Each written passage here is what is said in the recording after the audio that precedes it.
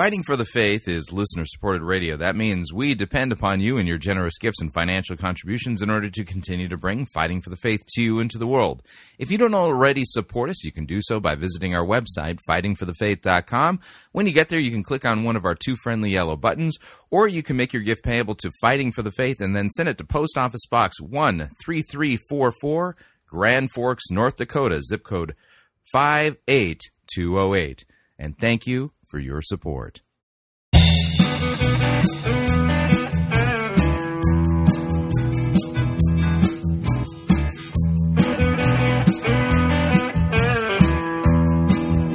It's time for another edition of Fighting for the Faith. Thursday, May 19th, 2016. No theme today, my apologies. I was striving very hard to get this all into one theme, and I thought, ain't gonna work. Gonna be another one of those oatmeal against the wall episodes. It's gonna be all kinds of nonsense. Thank you for tuning in. You're listening to Fighting for the Faith. My name is Chris Roseborough. I am your servant in Jesus Christ, and this is the program that dishes up a daily dose of biblical discernment, the goal of which help you to think biblically, help you to think critically, and help you slow down, stop, open up your Bible, and compare what people are saying in the name of God to the Word of God. And I mean this, no shortage at all of really crazy, bizarre things being said about God and Jesus and things like that. I mean, it's to the point where, if you were to have a high school teacher, and you think by high school, they should have worked this all out. I mean, generally, in order to be a high school teacher, you have to be a college graduate. Yeah, that's generally the case. It kind of in academic institutions, the way it works is that somebody has to be, at least ahead of the students that they're teaching academically, be able to demonstrate that. And so if you were to have a high school math teacher, get up and on the board write 2 plus 2 equals 22. And the students raising their hand, wait a sec. Whoa, no. 2 plus 2 equals 4. No, it equals 22. And it's like, how do you figure? You got 2 and you hold up 2 fingers, and you add 2 more and you hold up 2 more fingers, and then you count it. 1, 2, 3, 4. See, 4. And the teacher says, no, look at your hands. You got 2 and 2. That's 22. You say, what is wrong with this teacher, right? Well, we have literally people running around the landscape who are pastors and preachers and conference speakers and self-proclaimed prophets and prophetesses saying stuff that is the equivalent of, no joke, a high school math teacher saying 2 plus 2 equals 22. And you know what happens when that happens? People in their churches, which are filled to the brim, by the thousands. There's multi-site, these people have multi-site campi and stuff like that. And when they stand up and say the biblical equivalent of 2 plus 2 equals 22, which is totally absurd and ridiculous, you know what people say? Oh, yeah. Amen. Preach it, brother. Oh, yeah, that's the best thing ever. Oh, you're so awesome. And it's like, what has happened here? Something is really wrong. And really, really, really off wrong here. It's either God has sent a strong delusion, which, by the way, is prophesied in Scripture, or people have had a spiritual lobotomy. I'm not sure what's going on here, but something is really bad. So what we do is we cover that here at Fighting for the Faith, and we encourage you to listen along with an open Bible. I really don't want you to give me the benefit of the doubt. I know that the things I say and the way I say them and the fact that I try to have a little bit of fun and, I laugh at the absurdity of all of this, really gets people upset. I get it. Gets you hot and bothered under the collar, and you just want to reach through your computer screen and throttle me. And I get it. I understand. And I've been there, done that myself. I've had to go through this painful experience too. Listen, don't give me the benefit of the doubt. Don't listen with an open mind. Just listen with an open Bible. and ask yourself, who's telling me and showing me what Scripture really says? And by the way, it's really not that hard. I don't go into uber advanced hermeneutics and things like that. We, for the most part, stick to context, context, context. We pay attention to nouns and verbs and things like that, so grammar matters. Then we use Scripture, interpreting Scripture, and then, from time to time we'll get into something more advanced. I do read Greek, I do read Biblical Hebrew. From time to time we will reference those things, but what we're doing here really is not advanced hermeneutics and exegesis. If you have a good education, high school, public, private, that really won't matter. Follow along. You should be able to determine and check and do the fact checking to see if, what somebody's saying really does actually square with God's word. And by the way, it matters. The reason why it matters is because God's word actually says that it matters. Those who are teachers and preachers in Christ's church, this is not our church, it's His. They do not have the right to teach false doctrine or attribute words and doctrines and teachings to Jesus that He has not taught. And Scripture makes it perfectly clear in Titus chapter 1 that we are to rebuke those who teach false doctrine, that they are to be silenced. God wills for them to be silenced by those who understand what the truth is. So, I understand that this will put me into, again, the mean, hater category, but get past that. Yeah, this is not about hating on people. This is about loving you enough to warn you and tell you the truth. So let's talk about what we're going to do on today's episode of Fighting for the Faith. We are going to begin with a Jim Bakker show update, although we're going to be listening to Jim Bakker's, young team, if you would, as they do Revelation Now kind of stuff and give us an interesting thing. Yeah, let me ask you the question, and we'll talk about this. They're going to be talking about a prophecy regarding Donald Trump. And biblically, do you know the difference between a true prophecy and a false prophecy? There are a couple of actual, in the Bible itself, ways in which we can know definitively whether or not a prophecy is true or is false. And one of the ways in which you know somebody is a false prophet and the prophecy is false is if something they said would happen doesn't come true. That makes them a false prophet. Now, even if the prophecy comes true, if the person is teaching false doctrine and pointing you away from the true God, then that makes them a false prophet. So we're going to take a look at those tests as we listen to Zach Drew discussing for us a prophecy regarding the Donald Trump winning the presidency, but the prophecy he's reading is actually a false prophecy. And it's like he's holding it up literally and saying, this is the prophets are speaking, Donald Trump will be the next president, while reading literally a factually provable false prophecy. It's unbelievable what's going on there. Again, 2 + 2 = 22.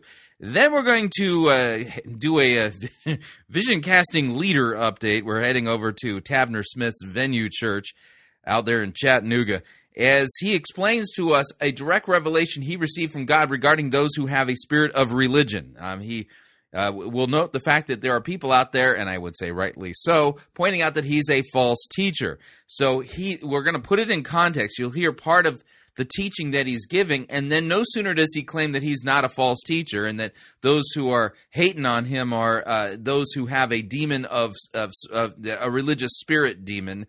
He then goes on to teach falsely regarding the Trinity. I am not making this up. It's like, woo, really bizarre. Then we are going to do a little bit of work. There are several blog sites. I think of Holly Pivot. I think of Church Watch Central that are covering the fact that there was a recent cover story in Christianity Today regarding Bethel Church and Bill Johnson.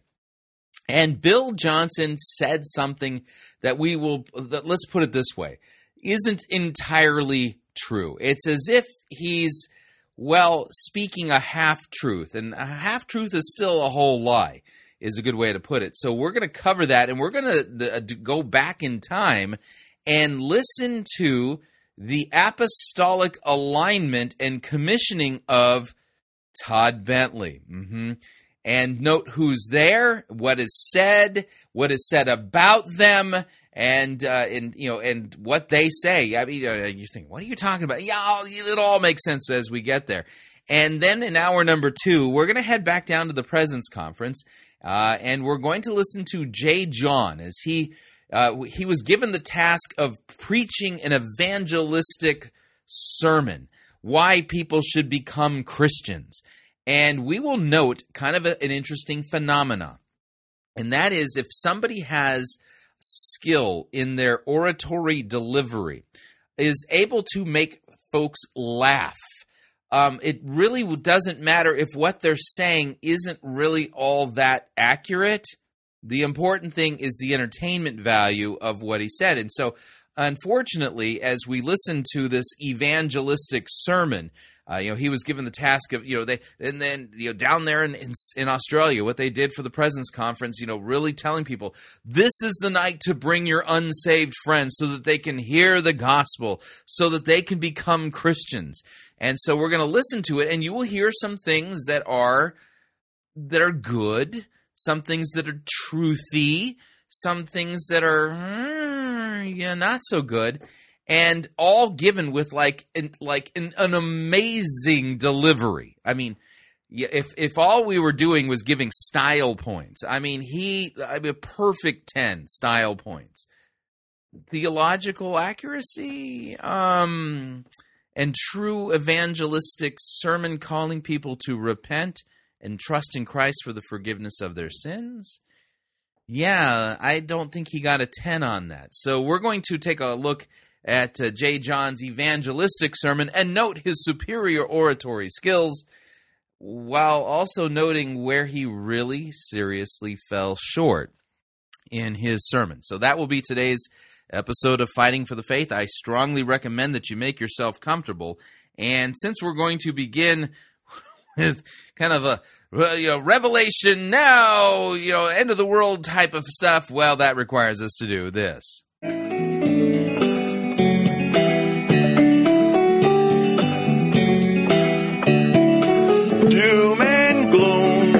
Coming soon, listen to Third Eagle's tune. Doom and gloom, God is telling us the end is coming soon. Very soon, you'll see signs up in the sun and stars and moon. Doom and gloom, very soon, rapture comes at night or noon. Doom and gloom, very soon, if you're ready, you will meet the bride and groom. Bum, bum, bum, bum. All right, so we're heading over to Jim Bakker's studios over there at Grace Street in Missouri as we listen to Zach Drew and Sasha Voles and Andrew Bellers as they explain to us this amazing prophecy regarding, Donald Trump becoming president. But the problem is the prophecy they're reading is already biblically provable to be a false prophecy. Yeah, I know. 2 plus 2 equals 22. I'm telling you, you just hold 2 fingers up in one hand, hold 2 fingers up on the other hand. What does that equal? 22. Here's Zach Drew, Sasha Voles, and Andrew Bellers to explain. Here we go. Hello, everybody, and welcome to this week's edition of Revelation in the News. I'm your host, Zach Drew. I'm your host, Sasha Voles. And I'm Andrew Bellers. Will Donald Trump be the next president of the United States? Maybe. I have no idea. Don't know. God hasn't told me. But the question is, will it be by chance, or will it be by the devil's schemes, or will it be by divine providence? According to Mark Taylor. So note that name, Mark Taylor. Recently interviewed by our friend Rick Wiles at True News, Donald J. Trump will be ushered into the White House by no other hand than the hand of the Almighty. Now, this might seem like a crazy prophecy we're going to be reading today. No, actually, it seems like one that if you knew your Bible, you would reject out of hand as being a false prophecy. Let me explain by having you turn in your Bibles to Deuteronomy chapter 18. Deuteronomy chapter 18, and we will begin with verse 20. But the prophet who presumes to speak a word in my name that I have not commanded him to speak. Yeah, that's right. God himself warns us of people who will presumptuously and falsely stand up and say, I have heard from God. Thus saith the Lord, X, Y, and Z, right? So there's going to be people, there's prophets that are running around the landscape, and so how can we know that, that they have not heard from God? So let me read again, verse 20, chapter 18, book of Deuteronomy. But the prophet who presumes to speak a word in my name, that I have not commanded him to speak, or who speaks in the name of other gods, that same prophet shall die. Idolatry, false doctrine, yeah, you got a false prophet there. And here's what God says, verse 21. So if you say in your heart, how may we know the word that the Lord has not spoken? God says, good question. Here's the answer. When a prophet speaks in the name of the Lord, if the word does not come to pass or come true, that is a word the Lord has not spoken. The prophet has spoken it presumptuously. You need not be afraid of him. In other words, arrest him and have him put to death. Yeah, that's right. In the Old Covenant, as part of their civil law, somebody who would speak presumptuously in the name of the Lord, when the Lord had not spoken to that person, the penalty was death. Yeah, that's right. It was a capital crime to say, thus saith the Lord, when the Lord hath not thus saith. So here we've got just a clear, straight up word from God. How do you know something is not from God? All right, the guy says this is going to happen. Then the date or the thing shows up and it doesn't happen. That means that prophet was speaking presumptuously. They are a false prophet. Basic, right? Okay. So let's go back to the Jim Bakker show and Revelation in the news now and see what they have to say. All right, we continue. It makes some people angry, and I haven't been taking this prophecy lightly. Yeah. Andrew, we get prophecies all the time. That's every true. week that people have heard from the Lord, that the Holy Spirit has just been resting on them, that Ted Cruz was supposed to be president, or Donald Trump, or even Bernie Sanders, or Hillary Clinton. Well, anybody saying that God told them that Ted Cruz was going to be president this time around, well, that would make them what? According to Deuteronomy 18, a false prophet.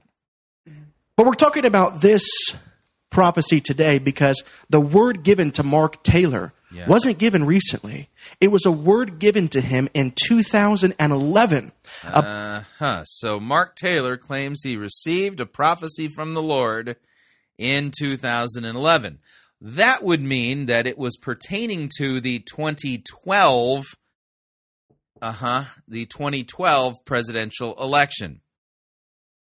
Donald Trump being the president of the United States. Now, he had originally anticipated, he thought that it was concerning the 2012 elections. Isn't that right? Yeah, and that happens a lot with... No. See, why would he think it was for the 2012 elections? Because the prophecy itself was given in 2011 pertaining to the 2012 election. So notice what Zach Drew is doing here with Andrew Bellers. He jumped the gun a little. This is a common practice. Prophets, they get words from God, and it's, it seems like they're going to come sooner. Listen to this explanation here. Where you get a prophecy, and not me personally, but we've had prophets on the show where they said, I've received a prophecy and I thought it was going to happen way earlier. Even Pastor Jim has said that word. He received a word from God. He thought it was going to happen earlier than it did, because the word is so urgent. Yes. So that's the reason why this prophecy didn't come true, because the word sounded so urgent. We'll hear the details of the prophecy. But that is what sets this apart from the other prophetic words that we've received regarding presidents, is that we got this 5 years ago. That's right. And it was pertaining to the 2012 election. It's already been factually proven to be a false prophecy as per Deuteronomy 18, it says, That's when this man, Mark Taylor, received this. Was 5 years before Donald Trump even announced his running. Yeah, and that's the amazing part because of the fact that this was so long ago. This was before Donald Trump was all in the news about the presidency. This was before. You are aware that Donald Trump actually had a short little stint where he tried to run for president in 2012. Yeah, I know you're a young lady, Sasha, but I mean, that wasn't that long ago. He even decided to run. This is before any of really our modern times. If you look at the news, Donald Trump is everywhere. This is before he really was. And so now looking at this prophecy, it's like, wow, what is God really saying through this? And God isn't saying anything through it because it's factually demonstrable that this is a false prophecy. You hear what Mark Taylor had to say, what the Lord told him in what the Lord told him. All right, well, let's hear what the Lord told him, man. 2011, and what we're currently dealing with. It's going to shock you. But No, what's shocking me is that you think that this is a true prophecy. I have an article from Rick Wiles' True News' website. Can you read that for us? I can. It says, all right, so here comes from the True News website. God's man, firefighter shares 2011 vision of President Trump. It says, retired firefighter Mark Taylor says God showed him in 2011 that Donald Trump would become president of the United States. Taylor's statements were made during an exclusive interview with Rick Wiles of True News while sharing his prophetic visions publicly for the first time. Taylor said he received God's word about Donald Trump on April 28th, 2011, while watching an interview featuring the New York billionaire. While Trump was speaking, Taylor heard the Lord say to him that he was listening to a president. At the time, Trump was considering a presidential run and was also campaigning strongly for the release of Barack So this is True News' summary of the prophecy. Obama's birth certificate, though he ultimately decided against running for the GOP nomination in 2012. Taylor believes his appearance in the 2016 campaign is God-ordained. Wow. Now you can actually go and listen to the entire interview at True News, TRUnews.com with Rick Wiles. Yeah, based on what I'm hearing here, that website is misnamed. Should be titled False News. What I want to do on today's program is I want to read to you the message that Mark Taylor says that God shared with him 5 years ago. Yeah, please do. So we've had the prophecy summarized by Andrew, and now, Zach, you need to read the prophecy so that we can test it according to Deuteronomy 18 to determine if this Taylor guy is a legit prophet or if he is a false prophet, and this is a false prophecy. In 2011, about Donald J. Trump being the president of the United States. Are you ready for this? All right, I'm ready. I'm sitting down, man. Go ahead. Say it out, man. This is his message from the Lord. The Spirit of God says, I have chosen this man, Donald Trump, for such a time as this.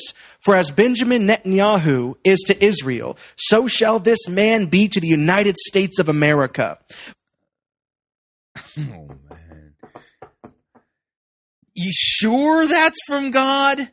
I will use this man to bring honor, respect, and restoration to America. America will be respected once again as the most powerful and prosperous nation on the earth other than Israel. The dollar will be the strongest it has ever been in the history of the United States and will once again be the currency by which all others are judged. The Spirit of God says the enemy will quake and shake and fear this man I have anointed.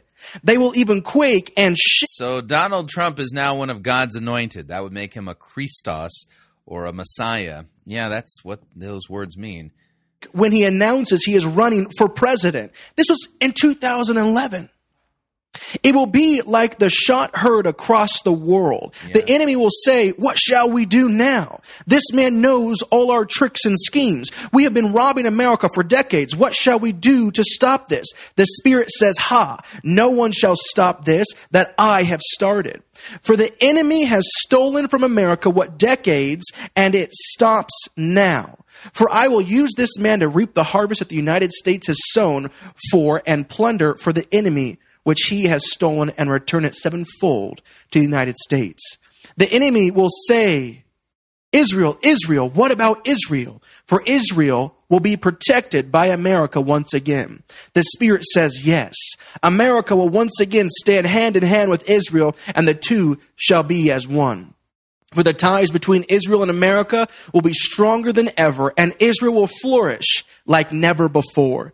The Spirit of God says, I will protect America and Israel, for this next president will be a man of his word. When he speaks, the world will listen and know that there is something greater in him than all the others before him. This man's word is his bond, and the world and America will know this, and the enemy will fear this. For this man will be fearless. The Spirit says, when the financial harvest begins, so shall it parallel in the spiritual for America. The Spirit of God says, in this next election, they will spend billions to keep this president in. It will be like flushing their money down the toilet. Yeah, did you catch that little part there? They will spend billions to keep this president in. Which president is that referring to? Yeah, that would be Barack Obama.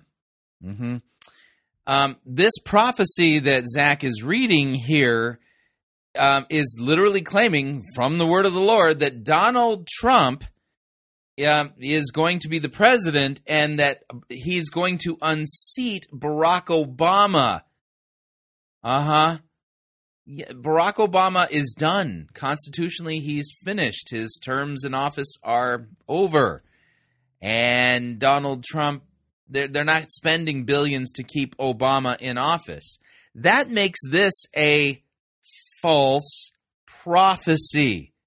Again, this is not very difficult. Okay, 2 + 2 = 4.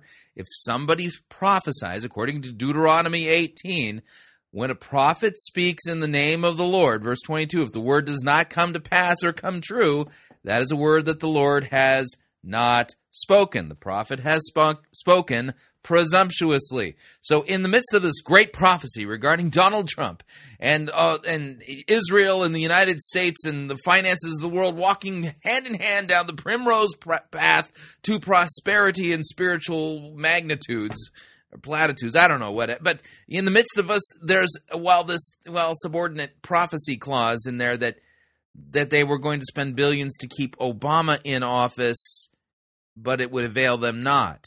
Barack Obama won the 2012 election. Waste their money, for it comes from and it is being used by evil forces at work, but they will not succeed. For this next election will be a clean sweep for the man I have chosen.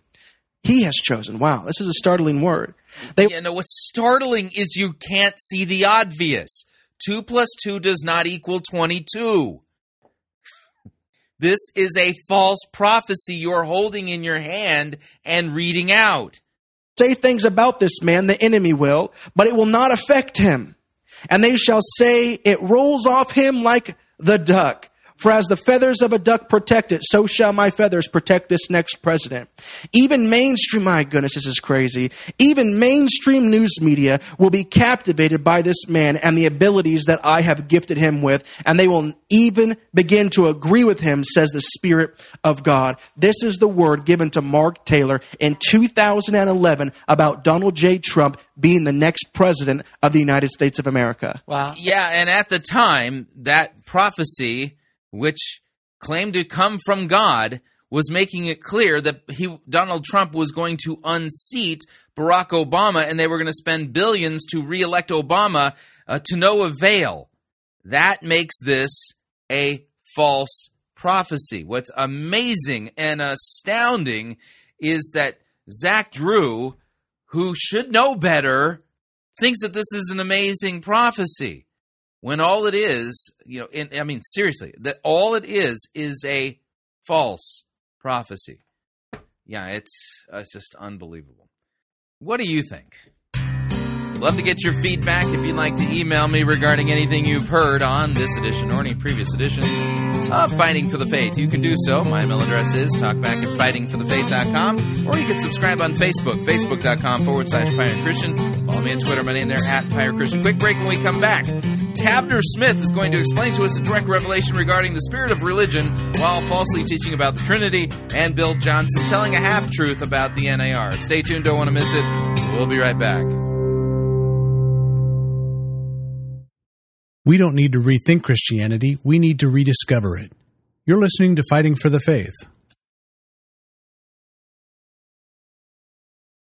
You're listening to Pirate Christian Radio. We'll be taking your false doctrine now. A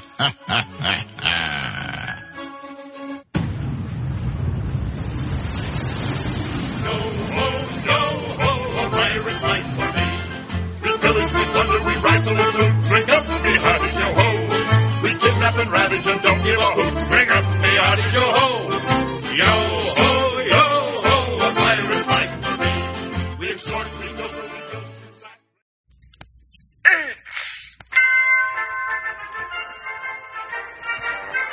Max Holliday's Birdcage Theater presents Church Day Soleil.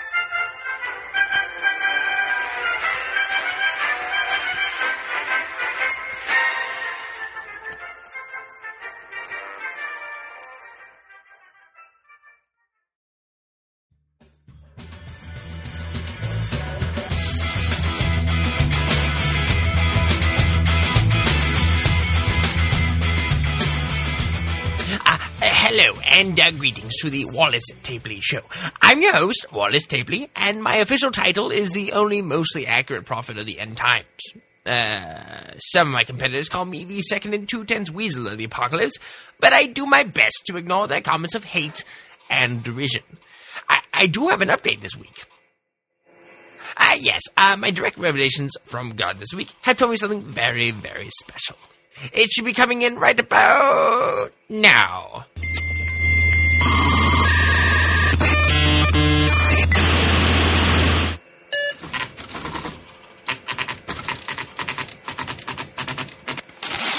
Ooh, this is a goodie. It reads, this blessing is for a certain person who's currently living in Italy and is the owner of a bistro. It says that you'll be receiving 1 million euros. Make that 500,000. 10,000. 5. Oh, yes, you're receiving 5 euros today. Heaven be praised. Oh, it seems that I'm getting another download.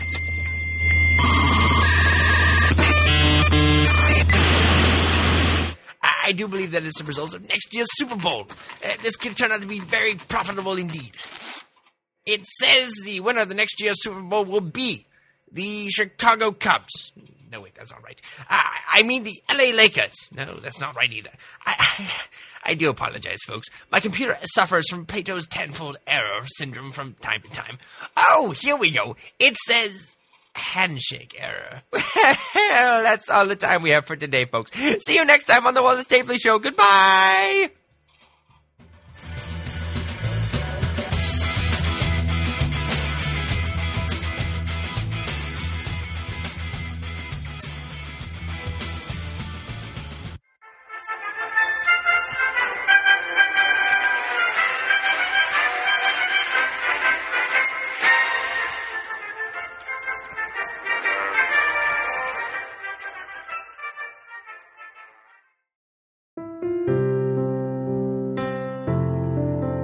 This is Dr. Curtis Lyons. I am the presiding pastor of the American Association of Lutheran Churches. If you are seeking a church that believes that the Holy Bible is the inerrant, infallible Word of God and accepts the Lutheran confessions because they are the right interpretation of Holy Scripture, I hope that you will take a look at the AALC. Also, if you are considering a vocation as a Lutheran pastor, our seminary has a residency program and a program available online. This is Curtis Lyons inviting you to take a look at the AALC. Check us out at taalc.org or on Facebook at the American Association of Lutheran Churches.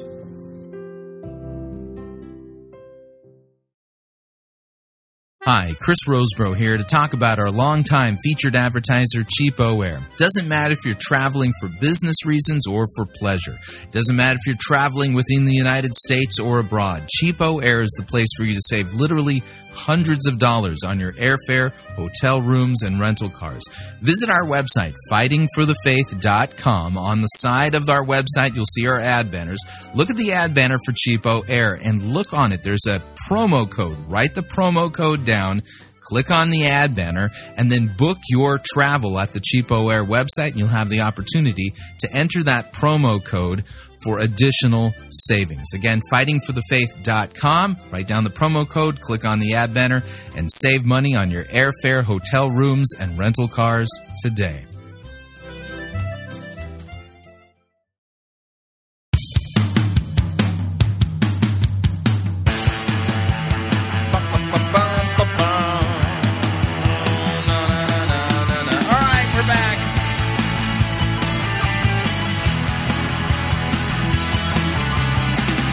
Warning, listening to Fighting for the Faith could cause you to think that 2 plus 2 does not equal 22.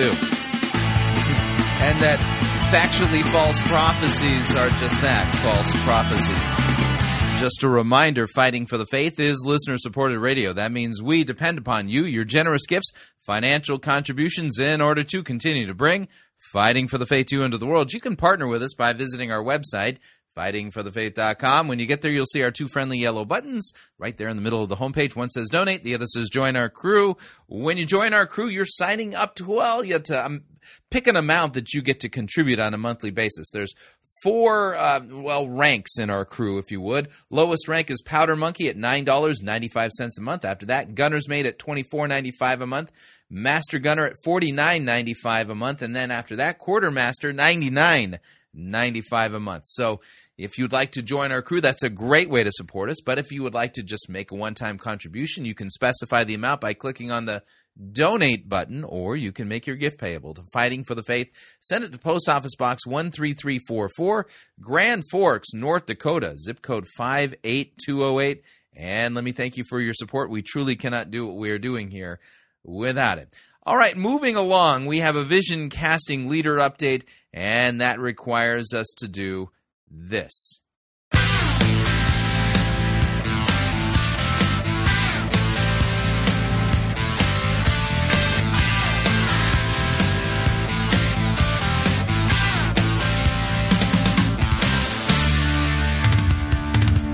Starting kinda early, faces on the screen, about to spurt a supernatural dream. It's time I speak the sublime, put my trust in faith. I want to see the crowd feel the offering play. Blinding eyes when I'm casting vision. Full of lies when I'm casting vision.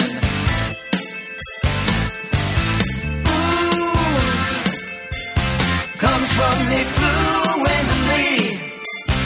It's L-U-N-G. My casted vision is the best of me. The best of me. Pushing on the poor soul, they'll sow a seed. My mind is racing, filled with avarice and greed. Tonight's the night I'm gonna take the word and twist it. Crying all of these tears, but the Lord's not in it. Blinding eyes when I'm casting vision. On the rise when I'm casting vision. No accountability.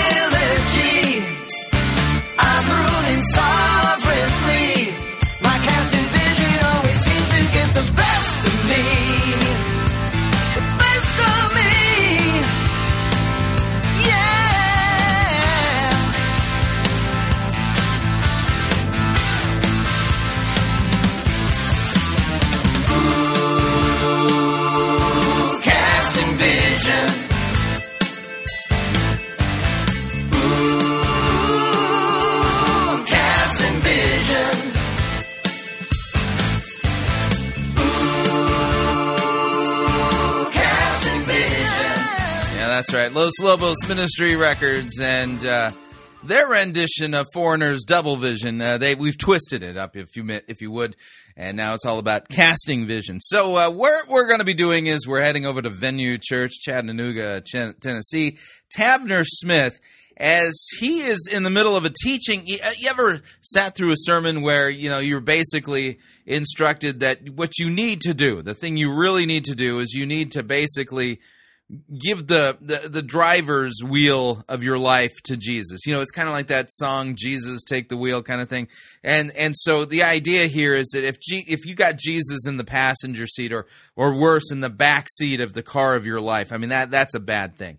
So that's what he's teaching on, if you would, preaching on. We'll hear a little bit of the context, and then he's going to go into some kind of weird bunny trail about, how the Lord has revealed to him that there are people who have demons. Yeah, demons of a religious spirit. Yeah, those will be the people like me, apparently, who point out the fact that Tavner Smith is a false teacher. And then he immediately goes into a little interesting little teaching that is false teaching regarding the doctrine of the Trinity. No joke, I wish I was making that up. Here's Tavner Smith. It all seems kind of convoluted, but that's the setup. Here we go. I just described most people's life in here when it comes to their relationship with God.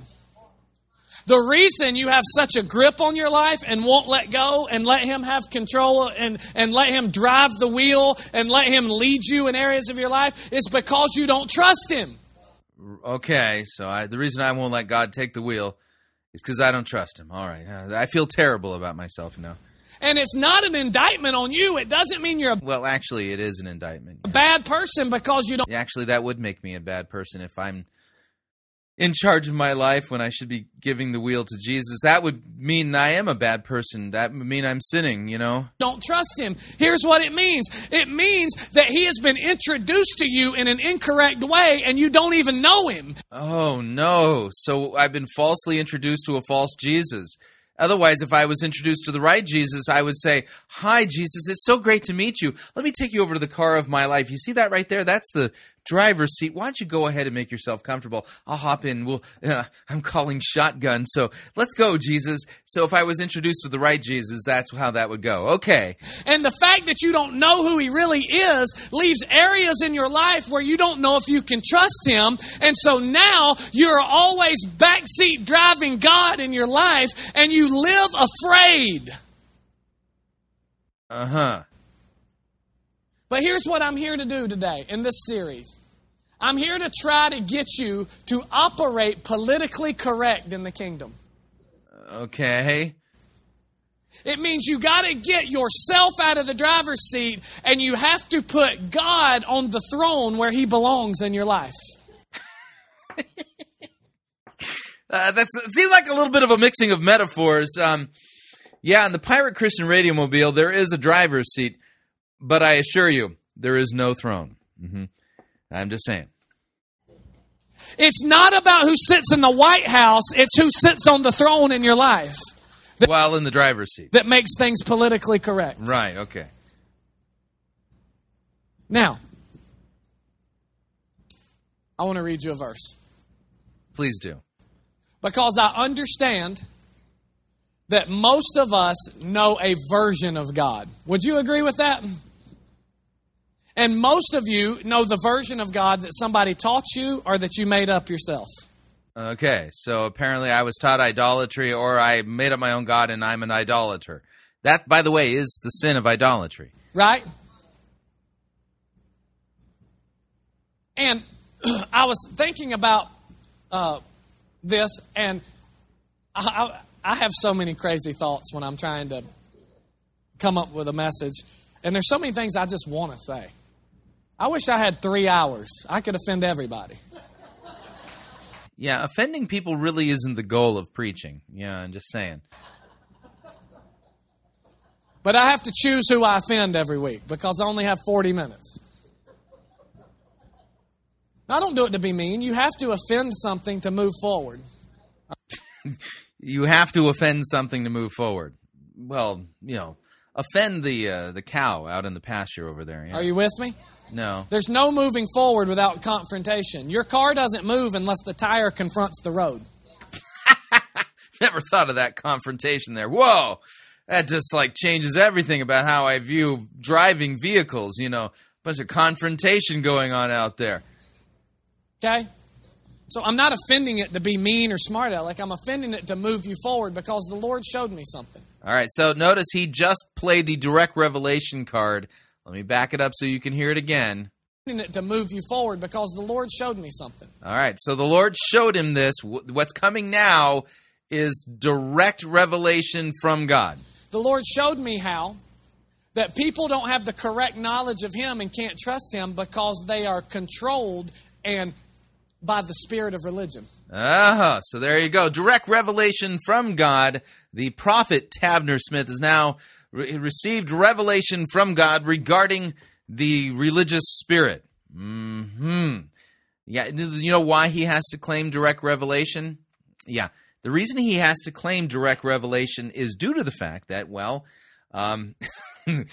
he can't find this in the Bible. Not really. No, not what he's about to say. Now, this comes to our second test for a false prophet, by the way.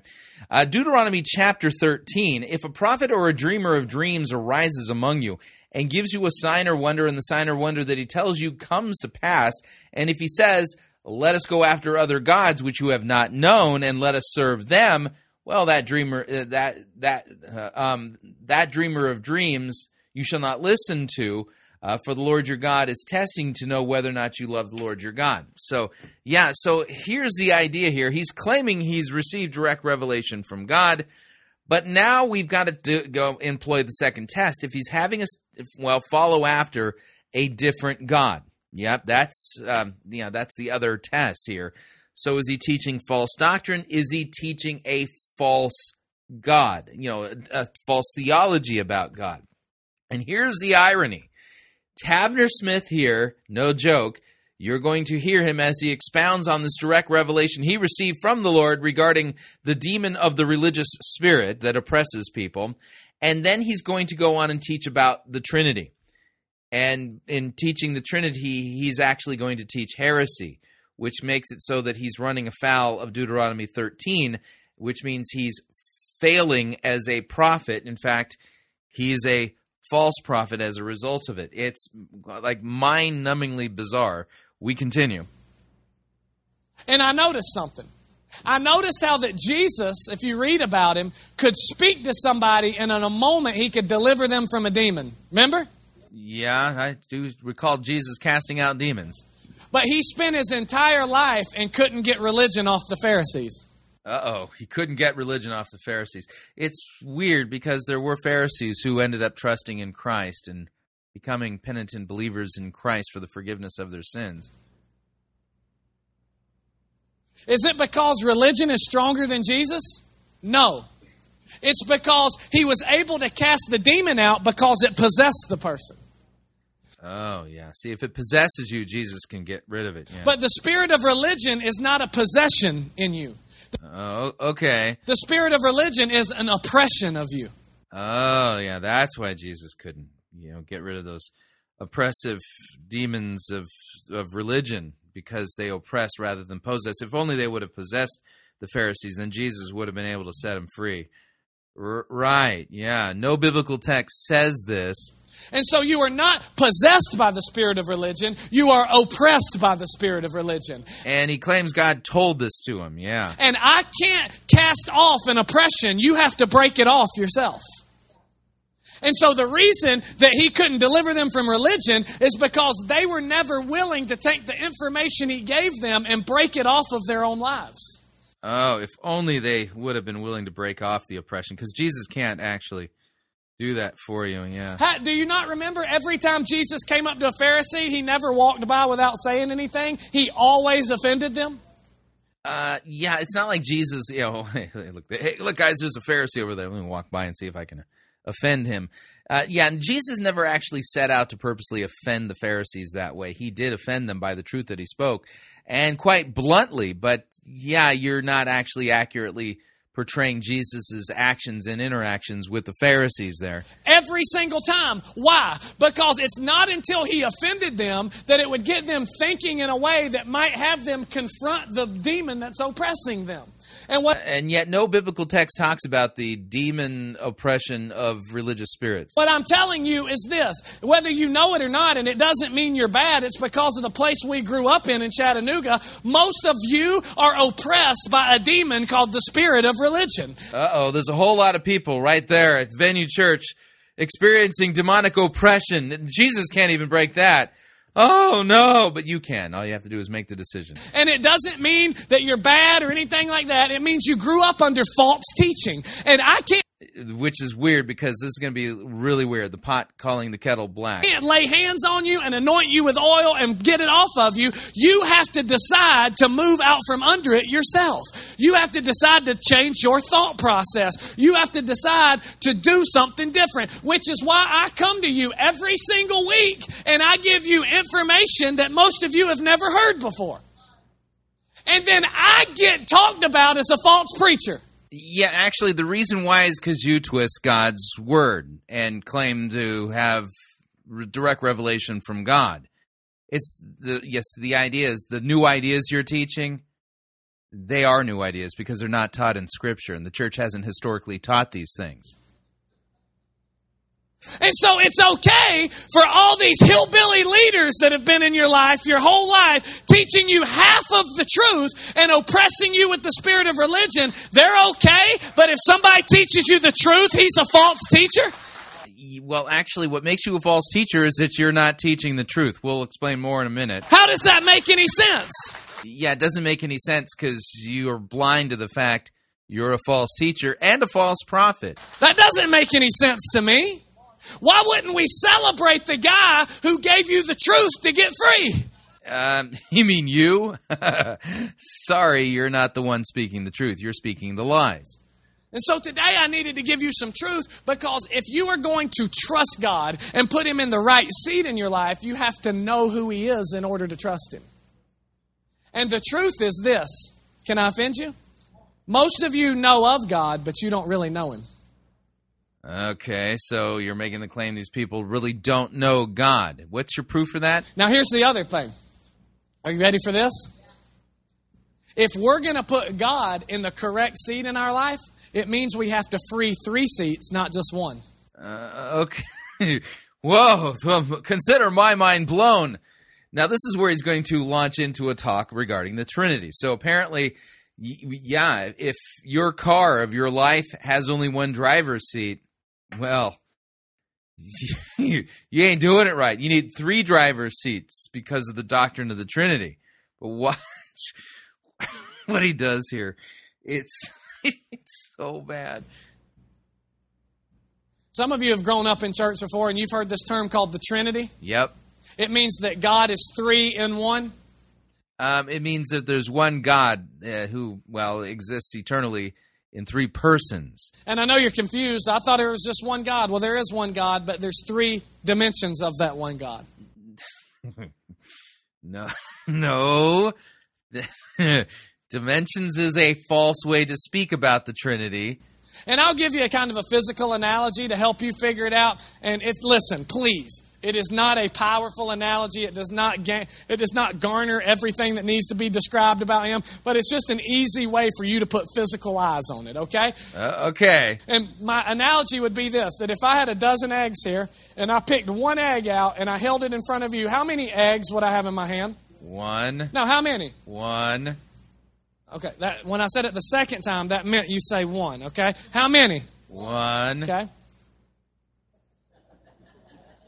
But how many parts are in that 1 egg? It's got a shell. Yeah. It's got a white. Yep. And it's got a yolk. Yep. Does that make it 3 eggs? No.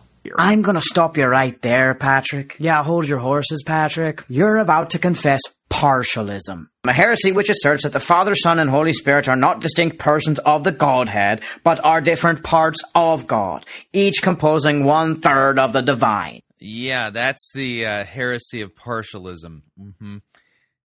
In other words, our good buddy here just doesn't actually seem to know what sound doctrine is regarding the doctrine of the Trinity.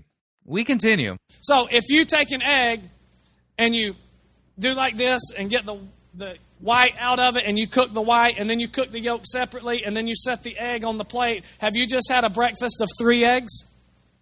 No, it's 1 egg. But it has 3 dimensions that make it up. Dimensions, yeah. That's partialism, the heresy of partialism. They all play a part. The shell protects the egg, the white carries the protein of the egg, and the yolk gives you high cholesterol. You know what I'm talking about, okay? It does something, I'm sure it does. But here's what I'm saying, is it's not I don't want you to take that and think that sums up all of who God is, but it gives you a physical outlook on God, who is the Father, the Son, and the Holy Spirit. 3 separate gods, but he's wrapped up in one God. 3 separate gods. No, that's the heresy of tritheism. Wow. Does that make sense? No. Okay. So the problem is that when we say let's give God the right seat in our life, we never split him up into 3.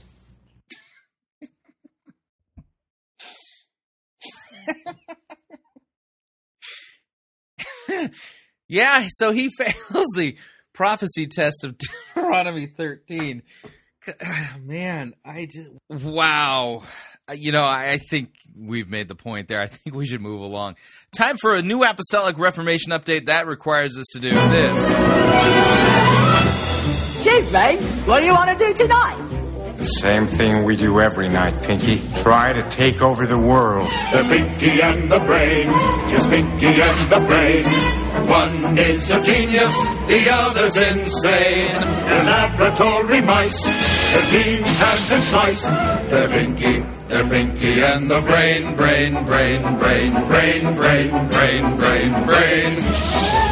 Before each night is done, their plan will be unfurled by the dawning of the sun.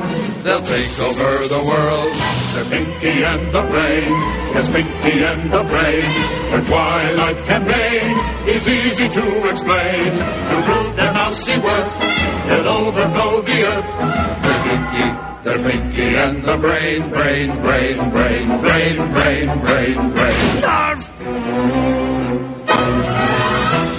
All right, so as it turns out, there was a recent cover story in Christianity Today regarding, popular and controversial Bethel Church, and they interviewed, detractors as well as people at Bethel Church. I think Phil Johnson was mentioned in it, and in the interview, that was published at Christianity Today, there was an interesting half-truth spoken by Phil Johnson. And the implications of what he says are quite obvious. Let's just put it this way. The folks in the New Apostolic Reformation are, they're running away, if you would, not quite so proud anymore about trotting out the apostolic title. They do believe that there are living apostles on the earth. And irony here is that Bill Johnson of Bethel Church in Redding, California, is supposedly one of the living apostles on the earth. No joke.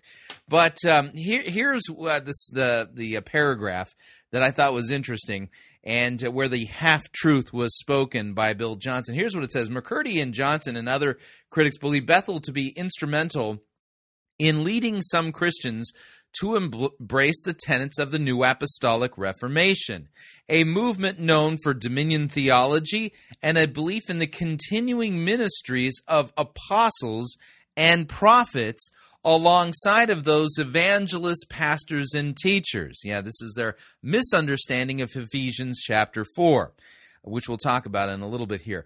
Bill Johnson is regularly listed as an NAR leader. He believes in the apostolic and the prophetic ministries, Christianity Today notes, but here's what it says. But says the church does not have any official ties to the NAR. Yeah, and that's what I would consider like a half-truth. And the reason I say that is because if you believe that there are prophets and apostles today, and that the mandate of the church is to conquer the 7 mountains in order to bring the kingdom of God to earth, then you're part of the New Apostolic Reformation. But let me ask you this question. where is the headquarters? Where's the international headquarters for the New Apostolic Reformation? Where is it? Is it in Tulsa, Oklahoma? Is it in Redding, California? Is it in Sydney, Australia? Is it on the moon? The reason I ask is because there is no official headquarters for the New Apostolic Reformation. The New Apostolic Reformation is a network.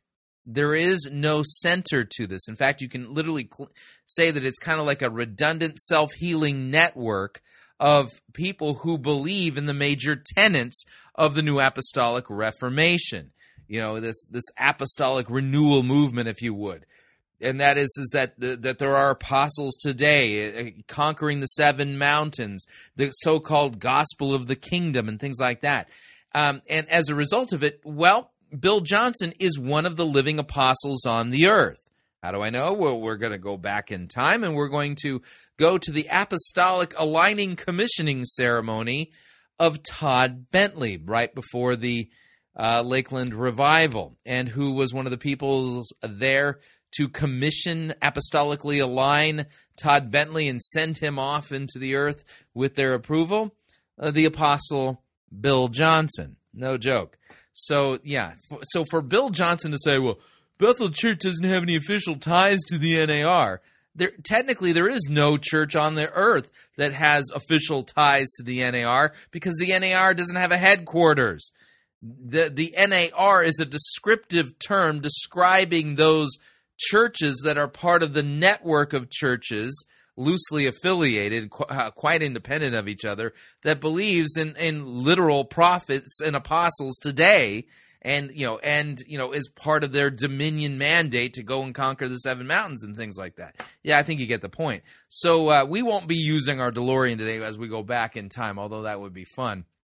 We're going to skip that part today. Let's go, because we got a lot of ground to cover in this apostolic commissioning of Todd Bentley. We go back in time. Here is C. Peter Wagner from, 2007 when this took place? Here we go.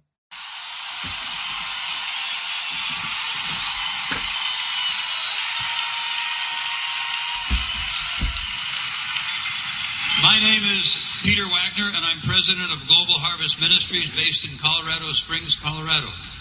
I have served the body of Christ in apostolic ministry for many years and served the body of Christ in apostolic ministry.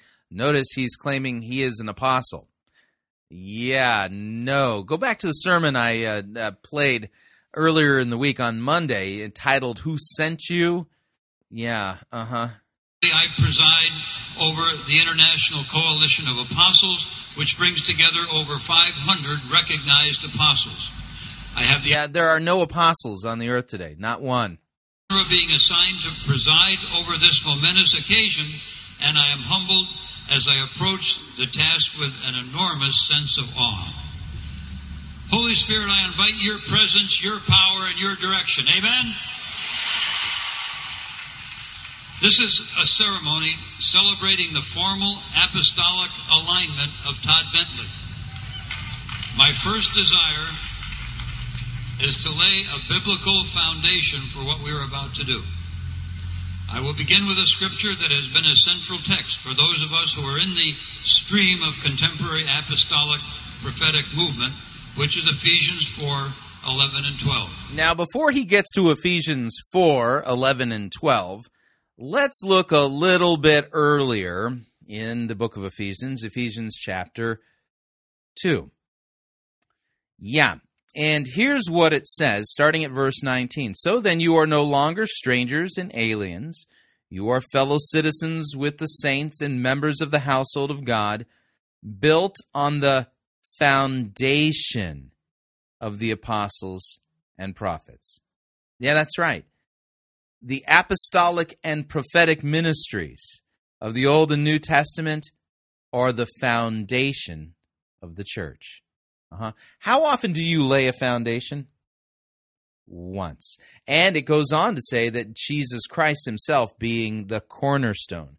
So when we get to Ephesians chapter 4, verses 11 and 12, he gave the apostles and the prophets and the evangelists and the shepherds and the teachers. Understand this, there are no longer prophets and apostles today. Nope, the apostolic and prophetic ministries have served their purposes in the church, at least with the ones who held those office, but they continue to dispense the duties of their office through the written word of God. And so today we are students of the prophets, and we are students of the apostles. The apostles are still teaching in the church today through the written word of God. So are the prophets. They are the foundation. And so God has given apostles and prophets as part of the foundation, Christ Jesus being the chief cornerstone. He's also given evangelists, shepherds, and teachers for the ongoing work of building the church on the foundation of the apostles and prophets. And no one today actually meets the qualifications of an apostle. Nope. Nobody. Not one single person. There are no new apostles. So C. Peter Wagner is claiming here that he's building a biblical foundation for the apostles. Today's modern day apostles, there are none. Literally none. This is a twisting and a deceiving. And he himself, that is Jesus at his ascension, he gave some to be apostles, some prophets, some evangelists, some pastors and teachers for the equipping of the saints for the work of ministry. The word equipping is a translation of the Greek katartizo, which means literally aligning, as in setting a broken bone or a chiropractic adjustment. Wow, that's quite an interesting thing that he's doing there with the word equipping. Yeah, he's right about the fact that it, katartismo is the word itself, but this, by saying it literally means an aligning, well, that's kind of like talking about its etymological pieces of it and what it supposedly means etymologically. The question is, what does the word mean in the context in which it appears here?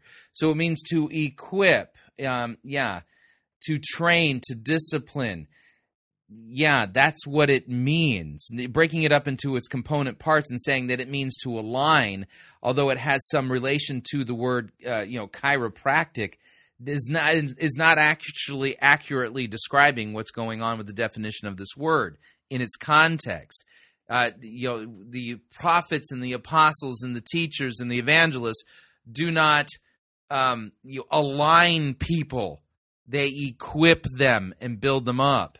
It means putting things in order so that the body functions as it was designed to function. This is one of the responsibilities of apostles, such as those whom you see on the platform. So notice, C. Peter Wagner here has made a point that there are apostles on the platform there at Todd Bentley's Apostolic Aligning Commissioning Ceremony. That is the reason we are present tonight. For example, Paul wrote to Titus, "For this reason I left you in Crete, that you should set in order the things that are lacking."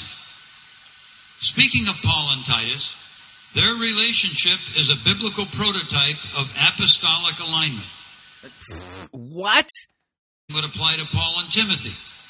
The apostolic alignment of Timothy and Titus with Paul was a principal factor in allowing God to develop and fulfill his complete destiny in both of their lives. Oh, if it wasn't for that apostolic alignment, Timothy would have never been able to achieve his divine destiny. Again, false doctrine. But Paul himself was also apostolically aligned. Soon after he was called to join Barnabas and his colleagues in Antioch for the then controversial ministry of planting churches among Gentiles, he traveled to Jerusalem to bring a gift for famine relief and also to align with some of the apostles.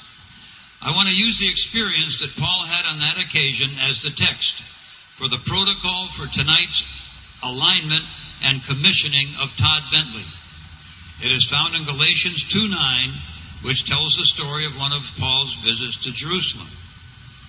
It says, "And when James, Cephas, and John, who seemed to be pillars, perceived the grace that had been given to me, they gave me and Barnabas the right hand of fellowship, that we should go to the Gentiles and they to the circumcised." Todd is following Paul's example by inviting to the platform three apostolic pillars of today's church: Cheyenne of Pasadena, California, Bill Johnson of Redding, California. Did you catch that? Bill Johnson of Redding, California is one of the apostles, apostolic pillars on the stage. Cheyenne, Bill Johnson. Yet, does it sound to you like Bill Johnson and therefore by extension Redding, Bethel Church in Redding may have some official connections with the New Apostolic Reformation by virtue of the fact that Bill Johnson is an apostolic pillar? Sounds to me like there would be, Wow. And John Arnott of Toronto, Canada, Todd's native land.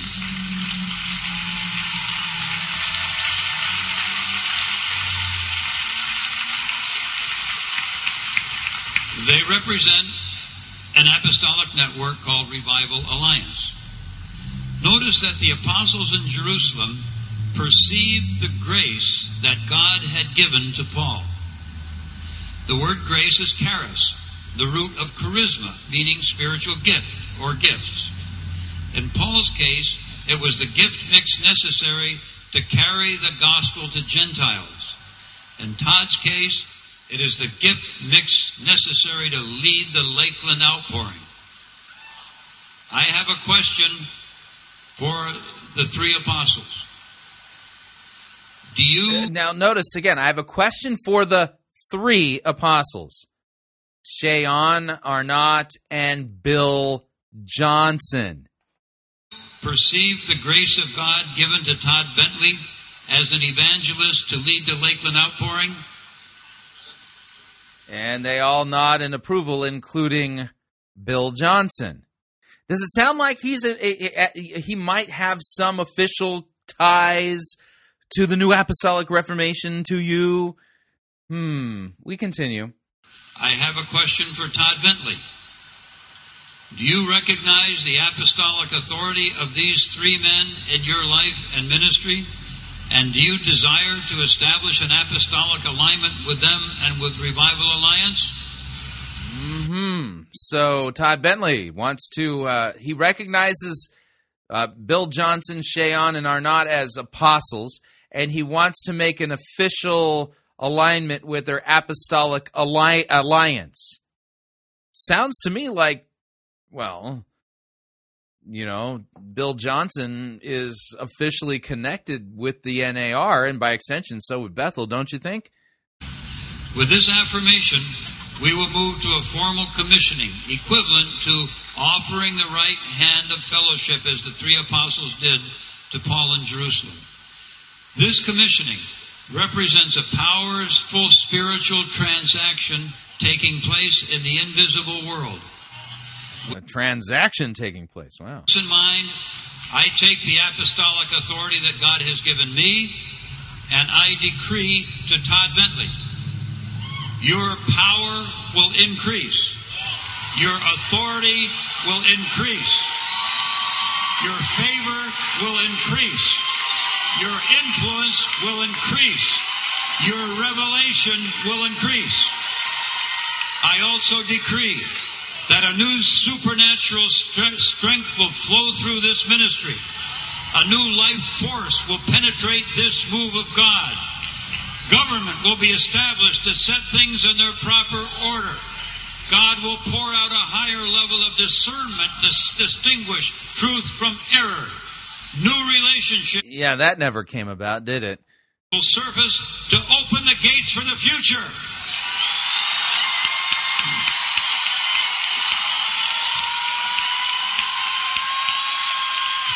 Yeah, now that was C. Peter Wagner's declarations. Let's hear the apostle. Again, notice, he was claimed to be an apostle by C. Peter Wagner. He was addressed as one of the three apostles on the stage by C. Peter Wagner, and Todd Bentley was asked if he recognized their apostolic authority, and he said yes. This is all done in public, by the way. It turns out this was at the Lakeland Revival itself. So here's the apostle, Bill Johnson, speaking over Todd Bentley, who by this time in the commissioning aligning ceremony was on the floor soaking in the glory. Here we go.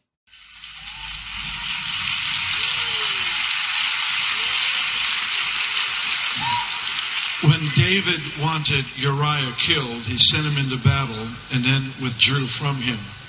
As a company of people, we refuse to do that. Many revivals through history have been cut short of their intention, of God's destiny and intention over individuals, because of jealousies and fears that get stirred up in the people of God. And well, in this case, it was cut short because of lust and adultery, yeah. Refuse to do that. We shape the course of history by partnering with you, giving honor where it's due.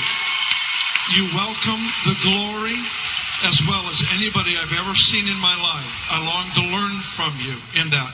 And I bless you, and I pray with the rest of these that the measure of glory would increase, that Moses would no longer be considered the high water mark where the glory shone from his face, but instead the revelation of the goodness of God would change the face of the church, and that he would use your voice, he would use your grace, your anointing, to alter the face of the church before this world, that the goodness of the Lord would be seen once again. I pray this over you in Jesus' name.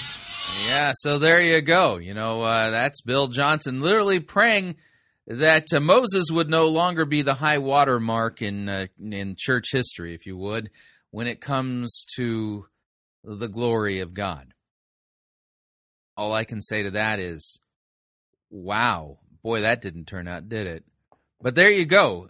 See, Peter Wagner recognizing Bill Johnson as a living apostle.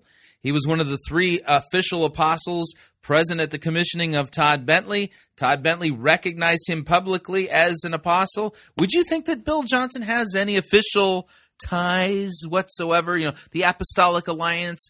Does he have any official connections to the NAR? And by extension, does Bethel? Answer, you bet your bippy there are official connections. But the problem is that the NAR really isn't an organization.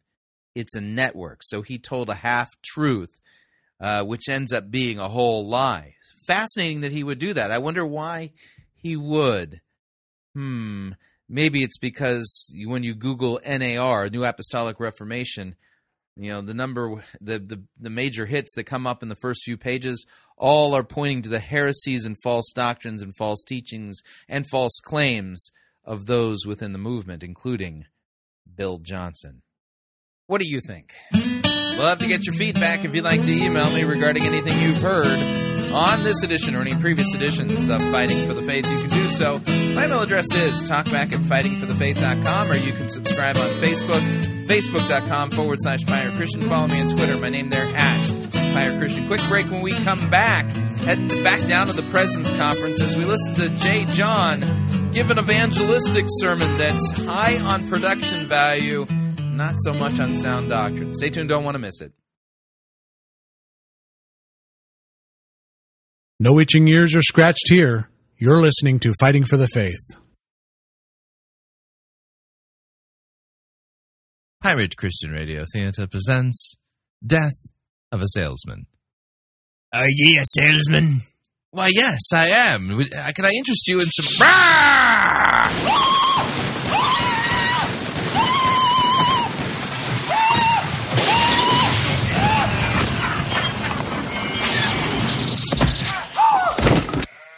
You're listening to Pirate Christian Radio.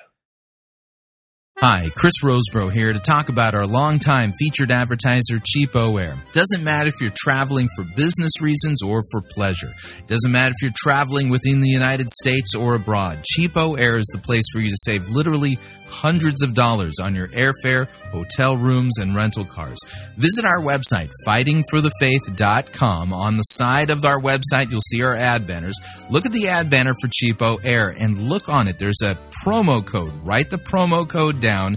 Click on the ad banner and then book your travel at the Cheapo Air website, and you'll have the opportunity to enter that promo code for additional savings. Again, fightingforthefaith.com. Write down the promo code, click on the ad banner, and save money on your airfare, hotel rooms, and rental cars today.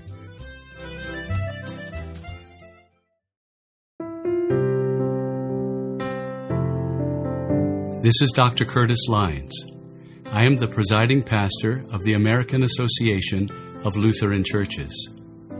If you are seeking a church that believes that the Holy Bible is the inerrant, infallible Word of God and accepts the Lutheran confessions because they are the right interpretation of Holy Scripture. I hope that you will take a look at the AALC. Also, if you are considering a vocation as a Lutheran pastor, our seminary has a residency program and a program available online. This is Curtis Lyons inviting you to take a look at the AALC. Check us out at taalc.org or on Facebook at the American Association of Lutheran Churches.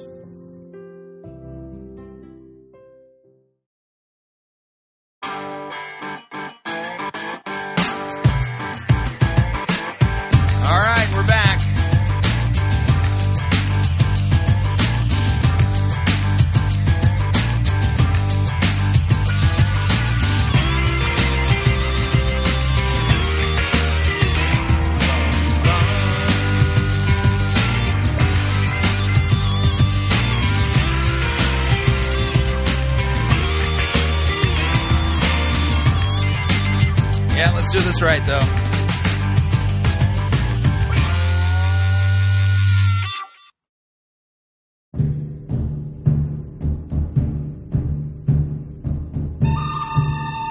Wow, wow, wow. Wow, wow, wow. Wow, wow, wow, wow.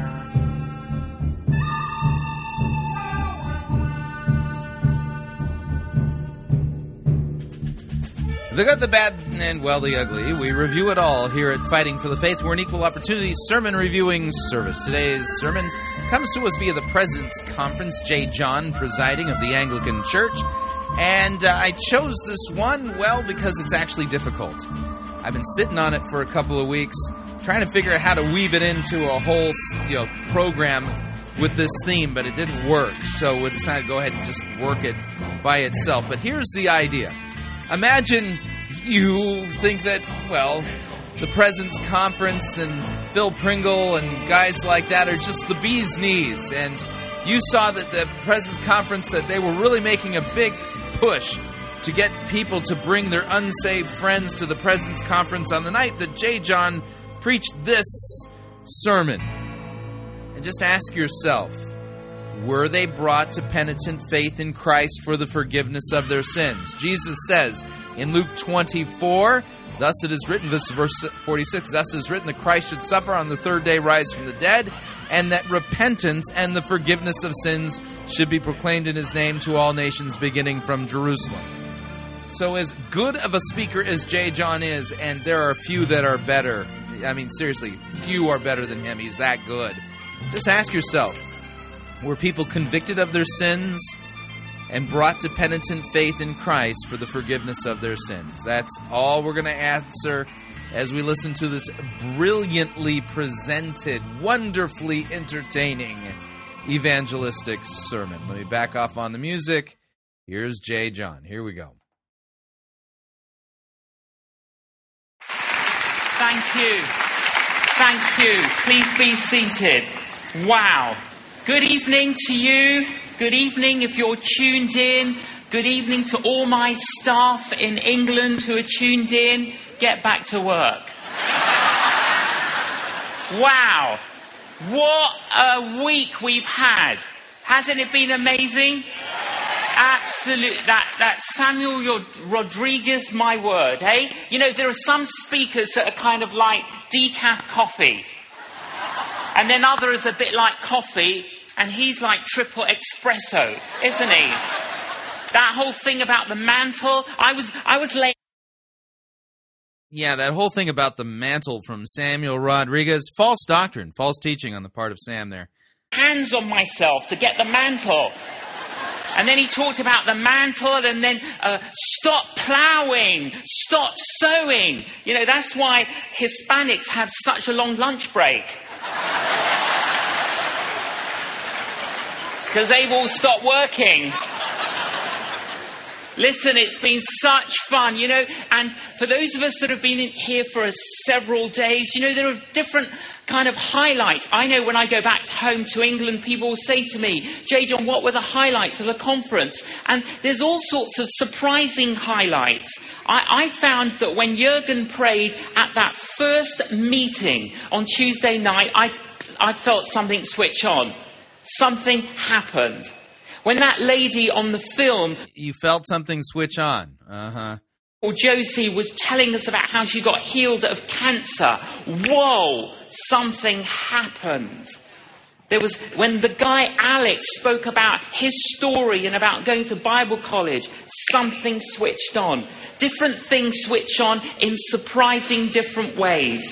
For 4 days, many of us have been pulled in so that we can be pushed out. And here we are on the final evening. And again, welcome to you, particularly if you are here for the first time. Pastor Phil has asked me to explain what the message of Christianity is. There are so many people who've got so many misunderstandings about Christianity. And that's why it's very important to be able to put the record straight as to what Christians believe and why we believe it.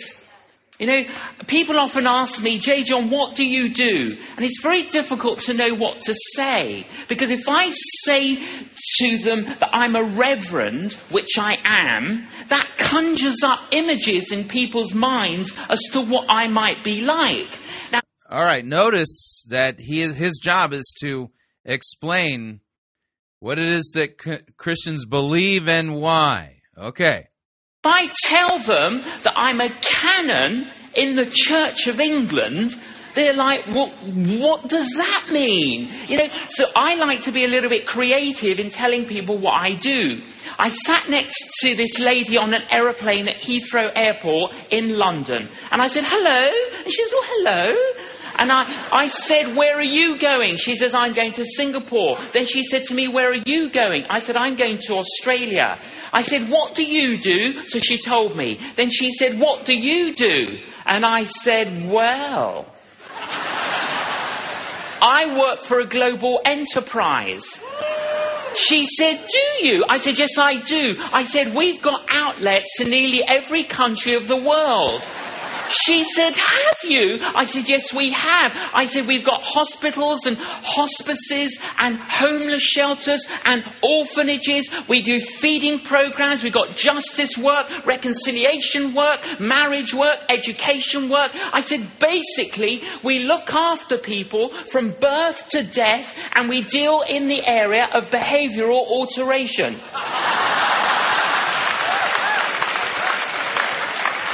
She went, wow, what's it called? I said, it's called the church. Have you heard of it? Okay, so notice his emphasis. The church deals in the area of behavioral modification. Is that really the primary focus of the church? Behavioral modification. Jesus said, go and make disciples of all nations, baptizing, teaching all that he has commanded. All right, so a little bit of, the emphasis is on the behavioral modification. That would be law rather than gospel.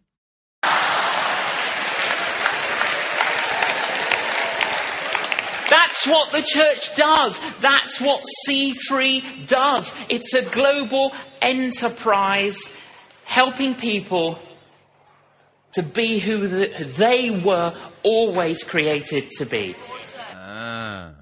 So that's what Christianity is about. Helping people be all that they were created to be. Wow. Is that the message of Christianity? Answer, no. That's the message of the New Apostolic Reformation, not Christianity. One of my favourite stories is the story of the family who just acquired this new little kitten. And they were trying to give the kitten a bit of confidence. So they put the kitten up a tree, and it ran up the tree, but it slipped off the branch. But it managed to hang on to the branch, but because it was a little kitten, it didn't have the body weight to flick itself back up onto the tree. Now, because of all the branches, they couldn't quite get to the little kitten. The father was a pastor. He always came up with great ideas. He says, I know what to do. I'm going to get my car. I'm going to get a rope. I'll tie the rope round the tree. I'll tie it on the car. I'll get in the car. I'll drive a bit. That'll bring down the big branch. We'll be able to get the little pussycat down. Everyone said, Daddy, to the rescue. So, Daddy gets the car, gets the rope, ties the rope round the tree, ties it on the car, gets in the car, begins to drive. Slowly, slowly. The tree's bending. The car's moving. The tree's bending. The rope snapped. As the rope snapped, the tree flung back. The pussycat went flying out in the opposite direction. That's the end of the story. Not every story has a happy ending.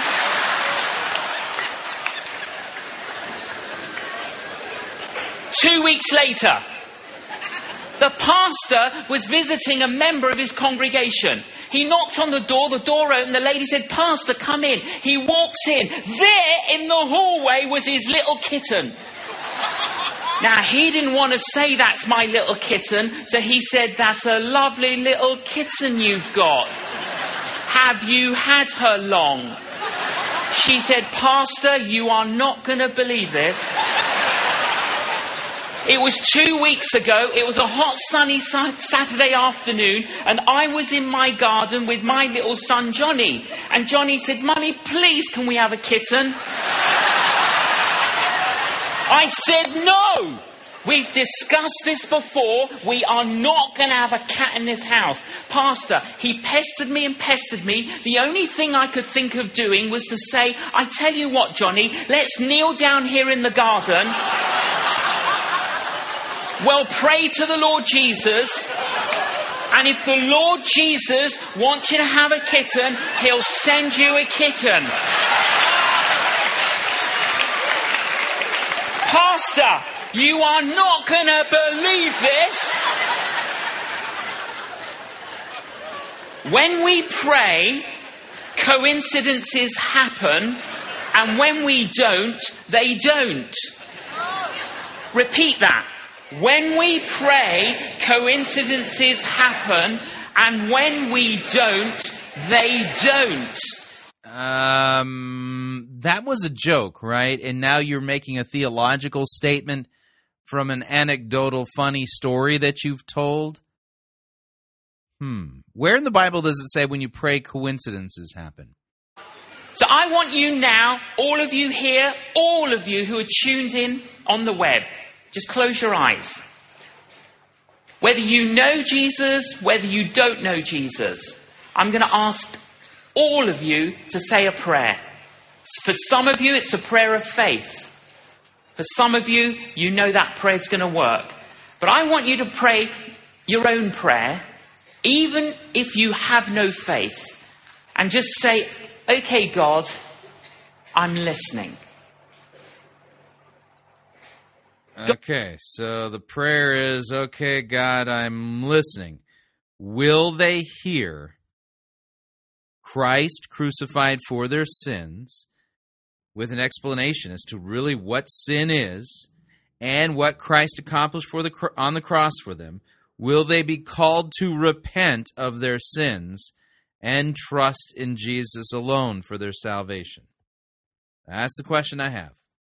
We ask that you will illuminate our minds and you will illuminate our hearts and give us understanding. We pray this in Jesus' name. Amen. Why am I a Christian? Why are many of us here Christians? Because Jesus raised me from the grave through the preaching of the gospel, something like that, I want to talk about something along those lines. Some of you here have been invited this evening. You're here. You may not consider yourself an active, practicing Christian. You may even be an agnostic. You may be of another philosophy, another persuasion. And you're amongst the company of many, many Christians. And maybe you're wondering, what is it about these Christians? Why are we Christians? I want to answer that question for you tonight. The first reason why I am a Christian is because Christianity is true. Now, it is absolutely correct that Christianity is true. So, this is absolutely a perfectly legitimate point. Let's see how he develops it. That is a pretty good reason. It actually is true. There's a very famous verse in the Bible located in John's Gospel, chapter 3, verse 16. It says this: "For God so loved the world that he gave his only Son, so whoever believes in him should not perish, but have everlasting life." All right, so John 3:16, perfectly good gospel text. Wonderful gospel text. Which kind of begs the question, what does it mean to perish? But how does that demonstrate that Christianity is true? So it starts with, for God. Now, God, G-O-D, what does that mean? Now, that means different things to different people. When the first Russian astronaut returned from space, first interview, first question, did you see God? He said, no, I did not. And the Soviet Union heralded this as proof that God did not exist. When the first American astronaut returned from space, first interview, fourth question, did you see God? He said, I would have seen God had I stepped out of my spacesuit. Great joke. How does that demonstrate that Christianity is true? Two completely different understandings of the word God. I went to speak at one university and... No, actually, both the Russian and the American both had the same concept of God. Yeah, it's just that the Russian doesn't believe that God exists. He was part of an atheistic, ideological regime at the time, The student said to me, I cannot believe in anything I don't understand. I said, really? He said, yes. I said, what are you studying? He said, agriculture. I said, well, tell me this. How is it possible for a black cow to eat green grass and produce white milk? There is a lot of things we don't understand. Yeah, that's true. How does this prove Christianity's true? I went to speak at McGill University in Canada. And the lecture theatre was, we are talking, it was the largest lecture theatre in the university. It was jammed. And when I was introduced, I literally had to climb over people to get to the lectern. As I'm walking to the lectern, this girl stands up and shouts out, science has disproved it all. I hadn't even said hello. And about 1,000 pairs of eyes looked at her, then they looked at me, then they looked at her, then they looked at me. It was like tennis. So this is how I started. So I said, really? She said, yes. I said, okay, listen, I've been given 1 hour to give a lecture today. So I tell you what I'm going to do, because I'm a very generous person. I'm going to give you 30 minutes of my 60-minute lecture. You can have the first 30 minutes, you speak first, and then I'll respond to you. Come on down, girl. Come on. A bit of pressure there, eh? She came, she started to talk. It only took 3 minutes for everybody there to realise she didn't know much about science. She knew less about proof. and she was at an absolute loss to explain what all was. She didn't know what all was. She had no clue.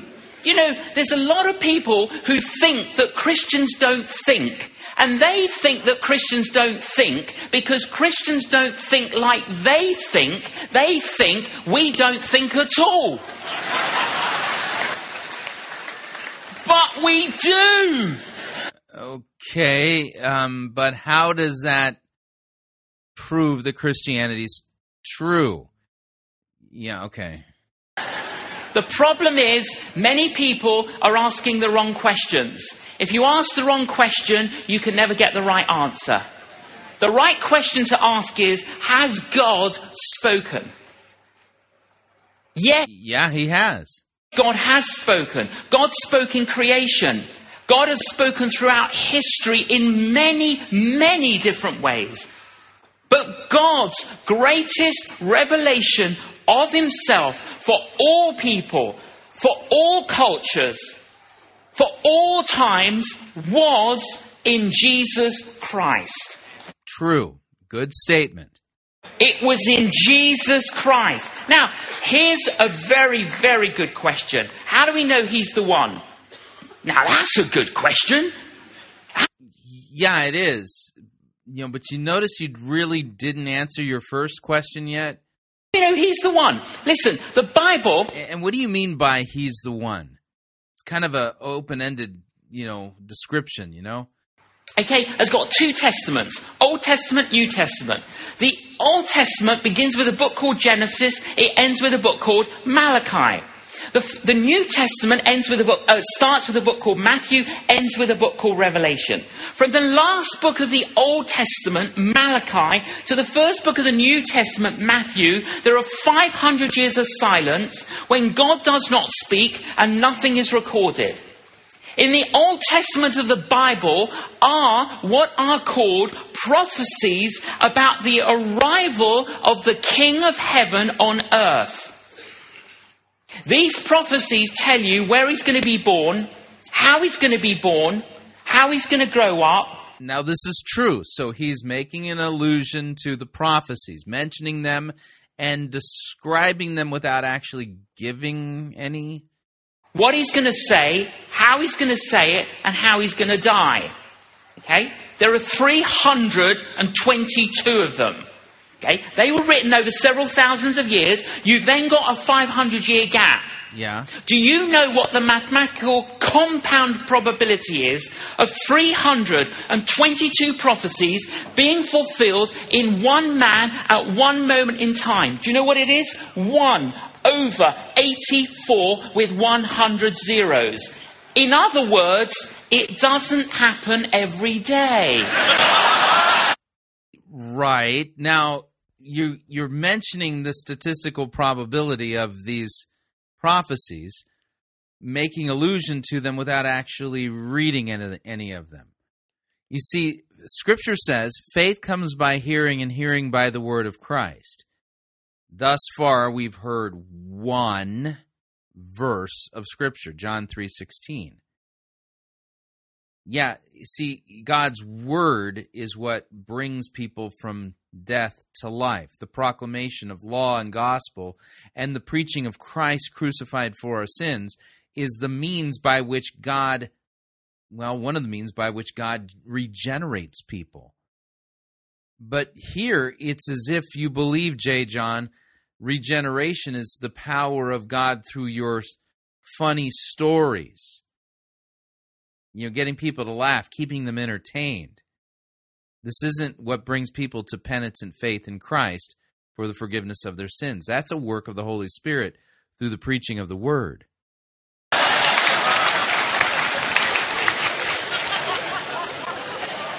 People say, why am I a Christian? Because it's true.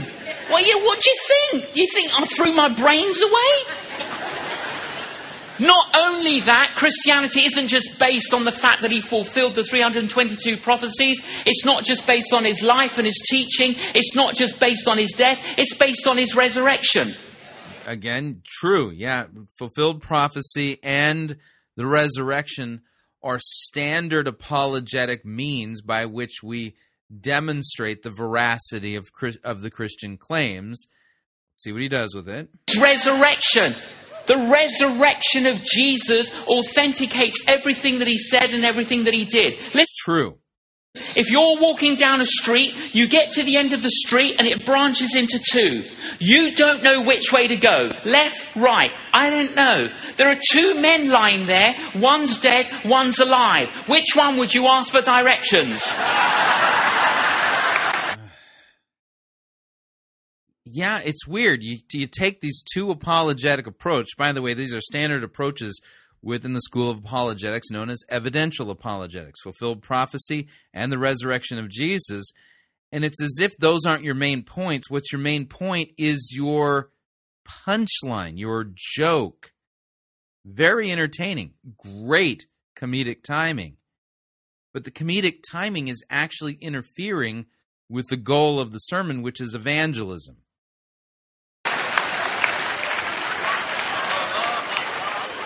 You see, the reason I'm a Christian is because I'm talking to the founder of Christianity, who happens... Isn't the reason you're a Christian is because Christ raised you from the grave and regenerated you through the power of the Holy Spirit? ...to be alive. I tell you, honestly, this sort of stuff, I could talk about it every day. I could talk about it for a whole week, and I wouldn't need to pause. Except for the laugh lines. You pause for the laugh lines, right? I'm a Christian because it's true. Why should you be a Christian? Because it's true. Christianity is true. That's why we should be Christians. And those of us who are Christians, remind yourself and reinforce the truth. It's true. Yeah, but you really... honestly not giving the real evidence. Why am I Christian? Because it's true. Another reason, because I need forgiveness. Yeah, now this is absolutely true. Let's see if he really digs into this. Why should you be a Christian? Because you need forgiveness. Do you agree that there are problems in the world today? Do you agree with that? Yeah, we all agree there are problems in the world today. And, you know, it's interesting, isn't it? All the people who know how to solve the world's problems are too busy cutting hair and driving taxi cabs.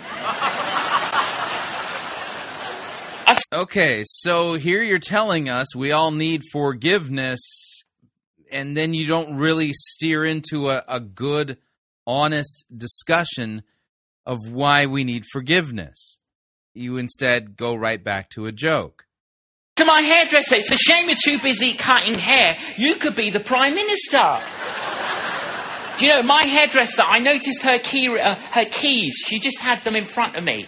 And on the keys, on her key ring, she had a rabbit's foot. I said to her, why have you got a rabbit's foot on your key ring? Oh, she goes, that's to bring me good luck. I said, the rabbit wasn't lucky. Another great joke, but how is this going to bring them to penitent faith in Christ for the forgiveness of their sins? How can an unlucky rabbit... Do you know, and then these are the same people that think we're stupid.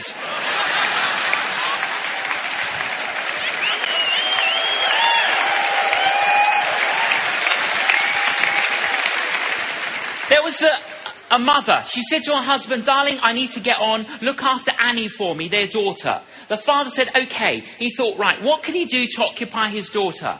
He's flicking through a magazine. He sees a map of the world. He says, Annie, watch what I'm going to do. He cut the map of the world into small squares, muddled them on the floor. He said, Annie, I want you to put the squares back together again, like a jigsaw puzzle, to make the map of the world. When you've done that, come and find me. So he thought, good, that'll keep her busy. Couple of minutes later, she says, Daddy, I've done it. He thought she couldn't have done it. Went to have a look. All the squares were put in exactly the right place. Annie, how did you know where to put all the squares? She said, well, when you were cutting the map out, I looked on the other side. And I saw a picture of a man and a woman. And I thought, if I could put the man and the woman back together again, I could put the world back together again. You see, the heart of the human problem is the problem of the human heart. Say that to some... How does that joke demonstrate that the heart of the human problem is the human heart? Again, great jokes. I mean, a brilliant delivery. Comedic timing is just insanely gifted. I mean, it's almost as if, he missed his calling as a stand-up comic. Tomorrow, randomly. You're just buying your coffee. Just tell the barista, did you know the heart of the human problem is the problem of the human heart? You see, governments are doing their best. Social agencies are doing their best. Charities are doing their best. Many people are doing their best to alleviate the symptoms. That's good. But unless you deal with the root cause, you're always going to have the symptoms. So the question is, what's the root cause? It's the heart. It's the heart. It's out of the heart that comes the seeds that pollute our lives, our relationships, our families, our communities, our countries, our continents. Let me illustrate. Yeah, now this is true also. All right, but notice what he's done here. He asked some really big questions. How do we know Christianity is true? And then he doesn't really answer the question. How do we know Jesus is the one? And then he talks about, makes reference to fulfilled prophecy and the resurrection. But with each point that he makes, the real punchline is not that Jesus did these things. He turns it into a joke. And now we've got another whopper of a question on the table, all into the context of him talking about our need for forgiveness, but he doesn't explain why it is really that we need forgiveness. And now he's trying to kind of steer into it without being too direct. Man, will you ever stick to a point and really actually flesh it out? For you in a slightly different way. Just imagine you passed out of this life now. This is just an analogy. You woke up in a gigantic theatre, sitting there on your own. In front of you is a huge screen. All of a sudden, the doors open, an angel flies in, comes up to you and says, "Welcome to the theatre of judgment. Relax." Watch the screen. There on the screen you see your life. Everything you ever did here on earth, everything you ever thought, and everything you ever said. At the end of the film, as you're recovering, the angel comes back and says, "Relax, there's going to be a second showing." All the people who were featured in the film of your life are all waiting outside. We're just going to let them all in to view your life a second time. Go on, how would you feel if your life were judged on that basis? That is exactly how God judges us. In an instant. I don't know about you. Me? I would not want a private viewing, let alone a public viewing. I mean, what? All right, so he's making reference in some way to sin without actually explaining what sin is and what are sins.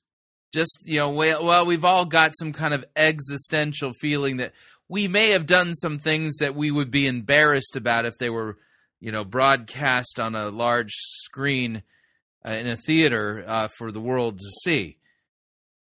But that's not the same thing as actually preaching God's law to convict us of our sins. Film rating would you give your life? Would it be suitable for family viewing? You see... Yeah, boy, they sound really convicted of their sins there, don't they? Man, they are really laughing hard at that. Huh. You see, what a lot of people don't understand, they think you can say what you want, do what you want, it doesn't matter. It does. All that stuff on the film disconnects us from God.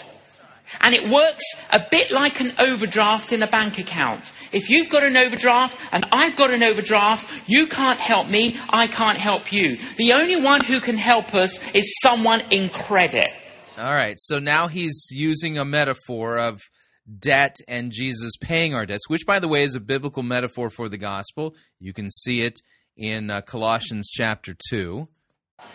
For God so loved the world, for God so loved you, for God so loved me, he gave his Son. His Son came into the world to do something for us. I was doing my... Again, true, very true. At a supermarket. I was putting all the shopping onto the conveyor belt, and I noticed that the lady on the conveyor... How many stories does this guy have? She had a cross around her neck.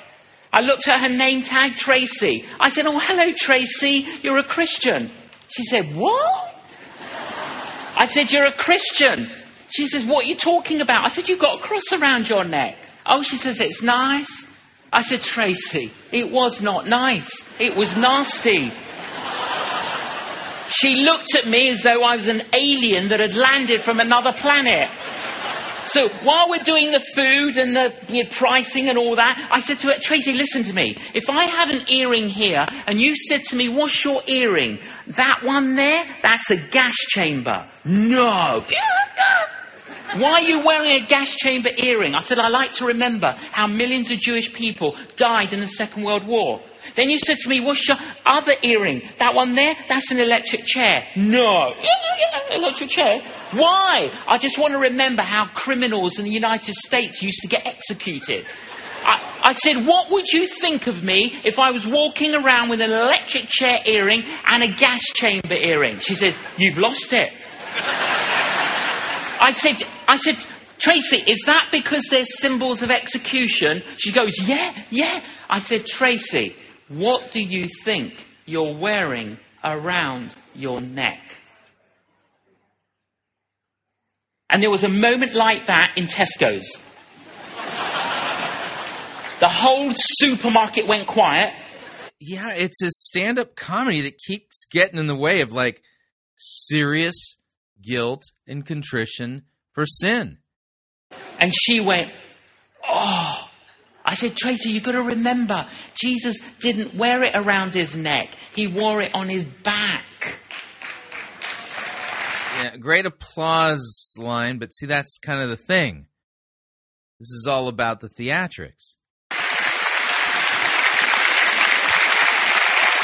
Jesus came into this world to die on a cross, because by dying on a cross, it was as if he was cashing a check signed with his own blood to say, "Here is the check to clear your overdraft." Okay, that's a perfectly fine way of describing the gospel. It's a biblical way too, yes. Here is the check to set you free. You and I cannot alter the past, but we can bring the past to the altar of Jesus and be set free. All right, how is that done exactly? There was a famous artist. He went back to the very small rural community where he was Another story. Brought up. He was just walking around some of the village stores. There was an antique store.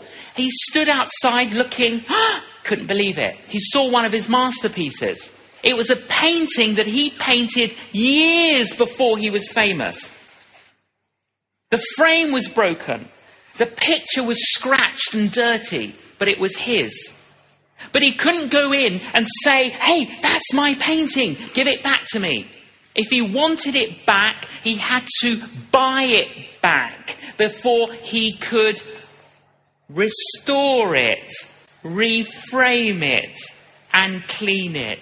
All right, so this is a redemption metaphor. Again, that's a perfectly legitimate biblical metaphor. But you'll notice none of the gospel metaphors that he's given are from the Bible. He's explaining the Bible. He's explaining what Scripture reveals without actually using the Word of God. What Jesus did for you and for me. He bought us back. He bought us back to clean us by dying on the cross. You and I are offered forgiveness. For God so loved you and me, He sent Jesus to die for us so that we wouldn't have to perish. We wouldn't have to be distant from Him. We wouldn't have to have an overdraft. We wouldn't have this future that has no future. The reason I'm a Christian is because it's true. The reason I'm a Christian is because I need forgiveness. Christianity is true, and yes, you do need forgiveness. The reason I'm a Christian is because Christianity works. What? It works. In what way? Because we're called to take up our crosses and follow Christ. Somebody's life could actually get really messed up by being a Christian. They might suffer persecution or death as a result of confessing Christ. What do you mean it works? Now, you see, the word Christian has got the word Christ in it. If you remove the word Christ from the word Christian, you're left with I-A-N. Ian isn't going to help you. Now, I'm not saying Ian isn't a nice guy. I didn't say that. I'm sure he's a helpful person. He might change the tire of your wheel of the car or whatever, but he's not going to change your destiny. You know, there are too many people who kind of call themselves Christians and they've got more in common with Ian than they have with Christ. If you want to be a Christian, you've got to be connected to Christ. Now, just think of your life for a moment like a car. Okay? The car of your life. Just go with this analogy for a minute. Okay? The car of your life. Right. Okay. This is going to end up in Tavner Smith's territory. Using that analogy, that metaphor, to be a Christian would mean that Christ is in the car of your life. Now, I know that for many of us here, for many who are listening around the world, you're saying, hey, he's in the car. Whoa, that's good, isn't it? He's in the car. Now, for some of you, you're going, no, I don't think he is. And tonight, one of the reasons we wanted you here is so that you can feel what we believe. What? I'm sure you felt it. Felt what? To hear how Christians are making a difference. What does that mean? Through so many incredible charities and people. And 3, become one yourself. Become one yourself. So in a few minutes, if you haven't yet invited Jesus into your life, into the car of your life. So the way I become a Christian is by inviting Jesus into my car. Like Jesus is a hitchhiker looking for a ride. I'm going to give you an opportunity to do that. And actually, I'm going to ask you, I'm going to pre-warn you. I'm going to give you 5 minutes to think about it. I'm going to ask you to stand up to do that. So the way you invite Jesus into your car is by standing up. Okay. Don't be freaked out by that. I'll tell you why in 5 minutes. For many of us he's already in the car. So the question is this: where is he? Do you drive your car to church, unlock the boot or the trunk, get Jesus out for a religious happy hour, at the end of the service, get back in there? Others of you are going, no, J. John, he's not in the boot, the trunk. No, he's in the car. Oh, good. Where? On the back seat, a bit of a passenger. You're going, no, J. John, he's in the front. What do you mean? The front passenger seat, bit of a companion, but he's still a passenger. And you're one step ahead of me now. You're thinking, J. John, we know where you're going with this analogy. You don't actually. But you think, I'm now going to say, is he in the driving seat of the car of your life? I am. Is he in the driving seat of the car of your life? Now... Yeah, but do you have 3 seats available because of the doctrine of the Trinity? Sorry, I had to do that. Every single one of you that thought, yes, he is, I've got one more question for you. Are you a backseat driver? The car gets to a crossroads, Jesus turns right. Where are you going?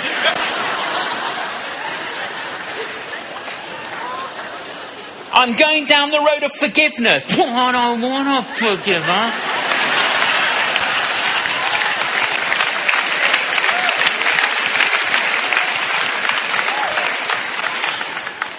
Have you seen My Big Fat Greek Wedding? Yeah. When the first one came out, I'm Greek. Okay. When the first one came out, friends of mine said, "J. John, is that what Greek culture's like?" I said, "No, it's worse."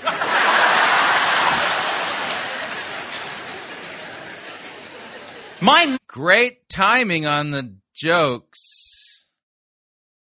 Yeah, never really drives home the gospel, though, does he? And apparently now you make the way you become a Christian is by picking up hitchhiker Jesus and turning the wheel over to him and not being a backseat driver. Got it. My Greek mother is a travel agent for guilt trips.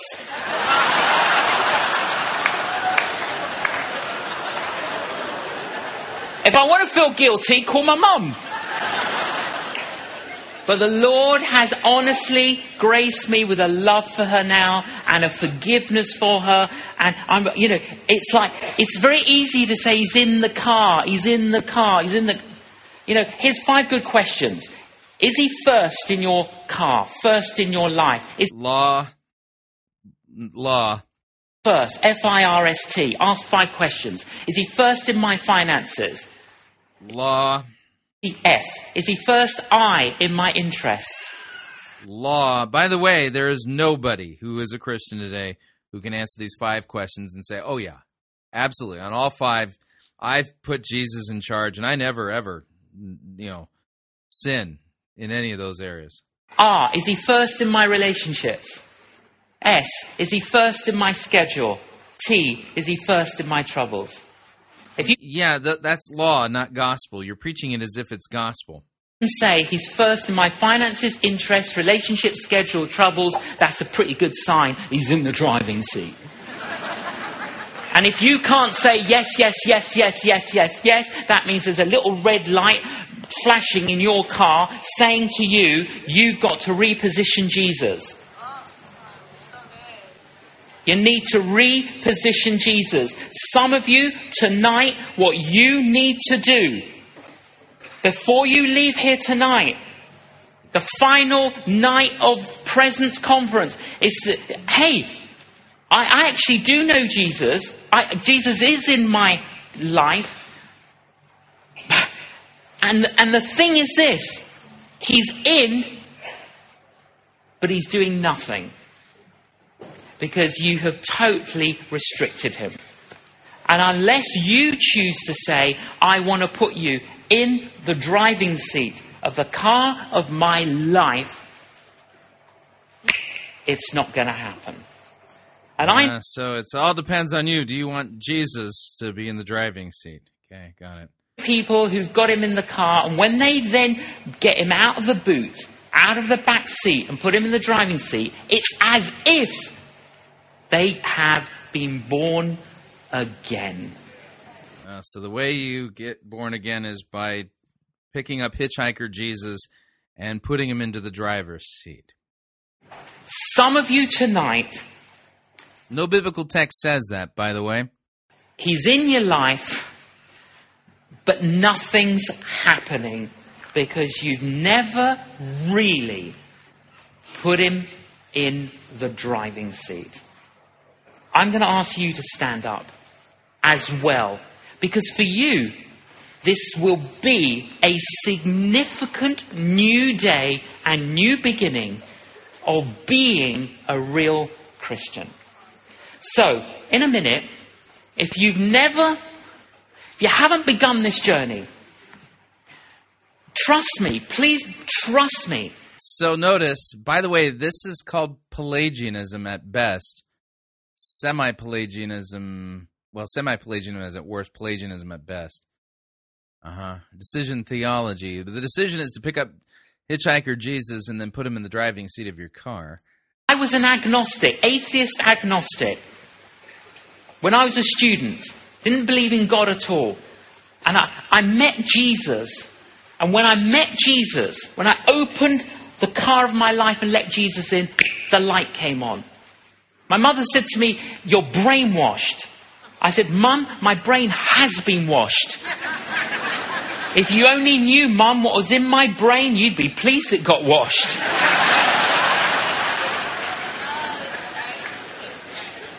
And I'm a Christian still because it works. Because it works. Okay. It works. I'm asking you to stand up. Some of you, you're thinking, goodness, I never expected this tonight. I never expected an evening like this. I never expected to feel what I felt. I didn't cue sappy music. This is an emotional manipulation technique. Expect to feel emotion as I heard those beautiful stories of those wonderful people doing great things. And now that you've heard what it is that makes Christians tick, you're like, oh my word, I don't think I've ever taken this. Notice, we're not being convicted of our sins for real. This isn't about repentance and the forgiveness of sins. This is about making the decision to pick up hitchhiker Jesus and put him in the driving seat of your car. Tonight you can do this. Listen, I know it's a big thing for some of you to stand up, but I'm asking you to do it on the final night. I tell you why I'm asking you to stand up. Listen, you know when two people get married, the minister, they're out there in the front, aren't they? The minister doesn't say, oh, we've got two people getting married, we don't know where they are. You know, I tell you this, it's one of the proudest things you can stand up for. And I tell you one reason why I'm asking you to do it. Listen, if you can't stand up here amongst many, many, many thousands of Christians, you'll never be able to stand up out there. So I'm saying stand up in here so that tomorrow you can stand up out there. Yeah, I made you laugh, I made you cry, and now I need you to stand up and pick up hitchhiker Jesus and put him in control of your life.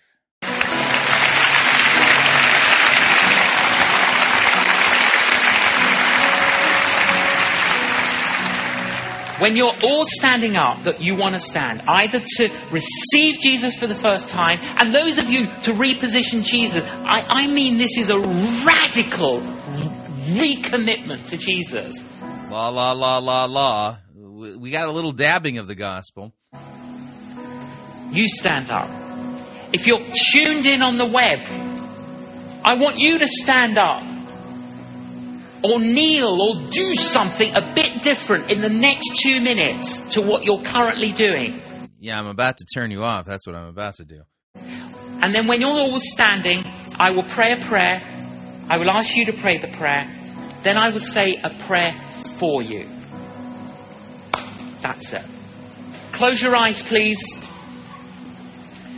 Even those of you on the web, I know you might be in the middle of something. If you can, just pause for the next 2 minutes. Okay, we're done. I think you get the point. He's going to lead them in the invite Jesus into your car and make him the driver prayer. And then whammo, you do that and then you're a Christian, right?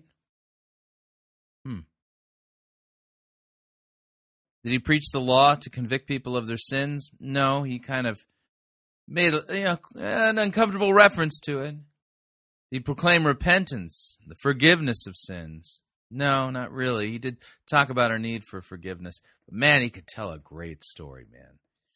It's like it's like a dentist, who's figured out a way to pull a tooth without you even knowing you had the tooth pulled. It's like, what? You're sitting there going, waiting for the pain. It's like, he said, all right, you're done. Whoa, what do you mean I'm done? Yeah, I already pulled it. What? When'd you do that? Yeah. That's how sneaky this guy is.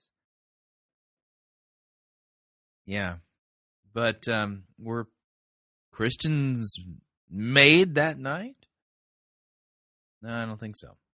What do you think?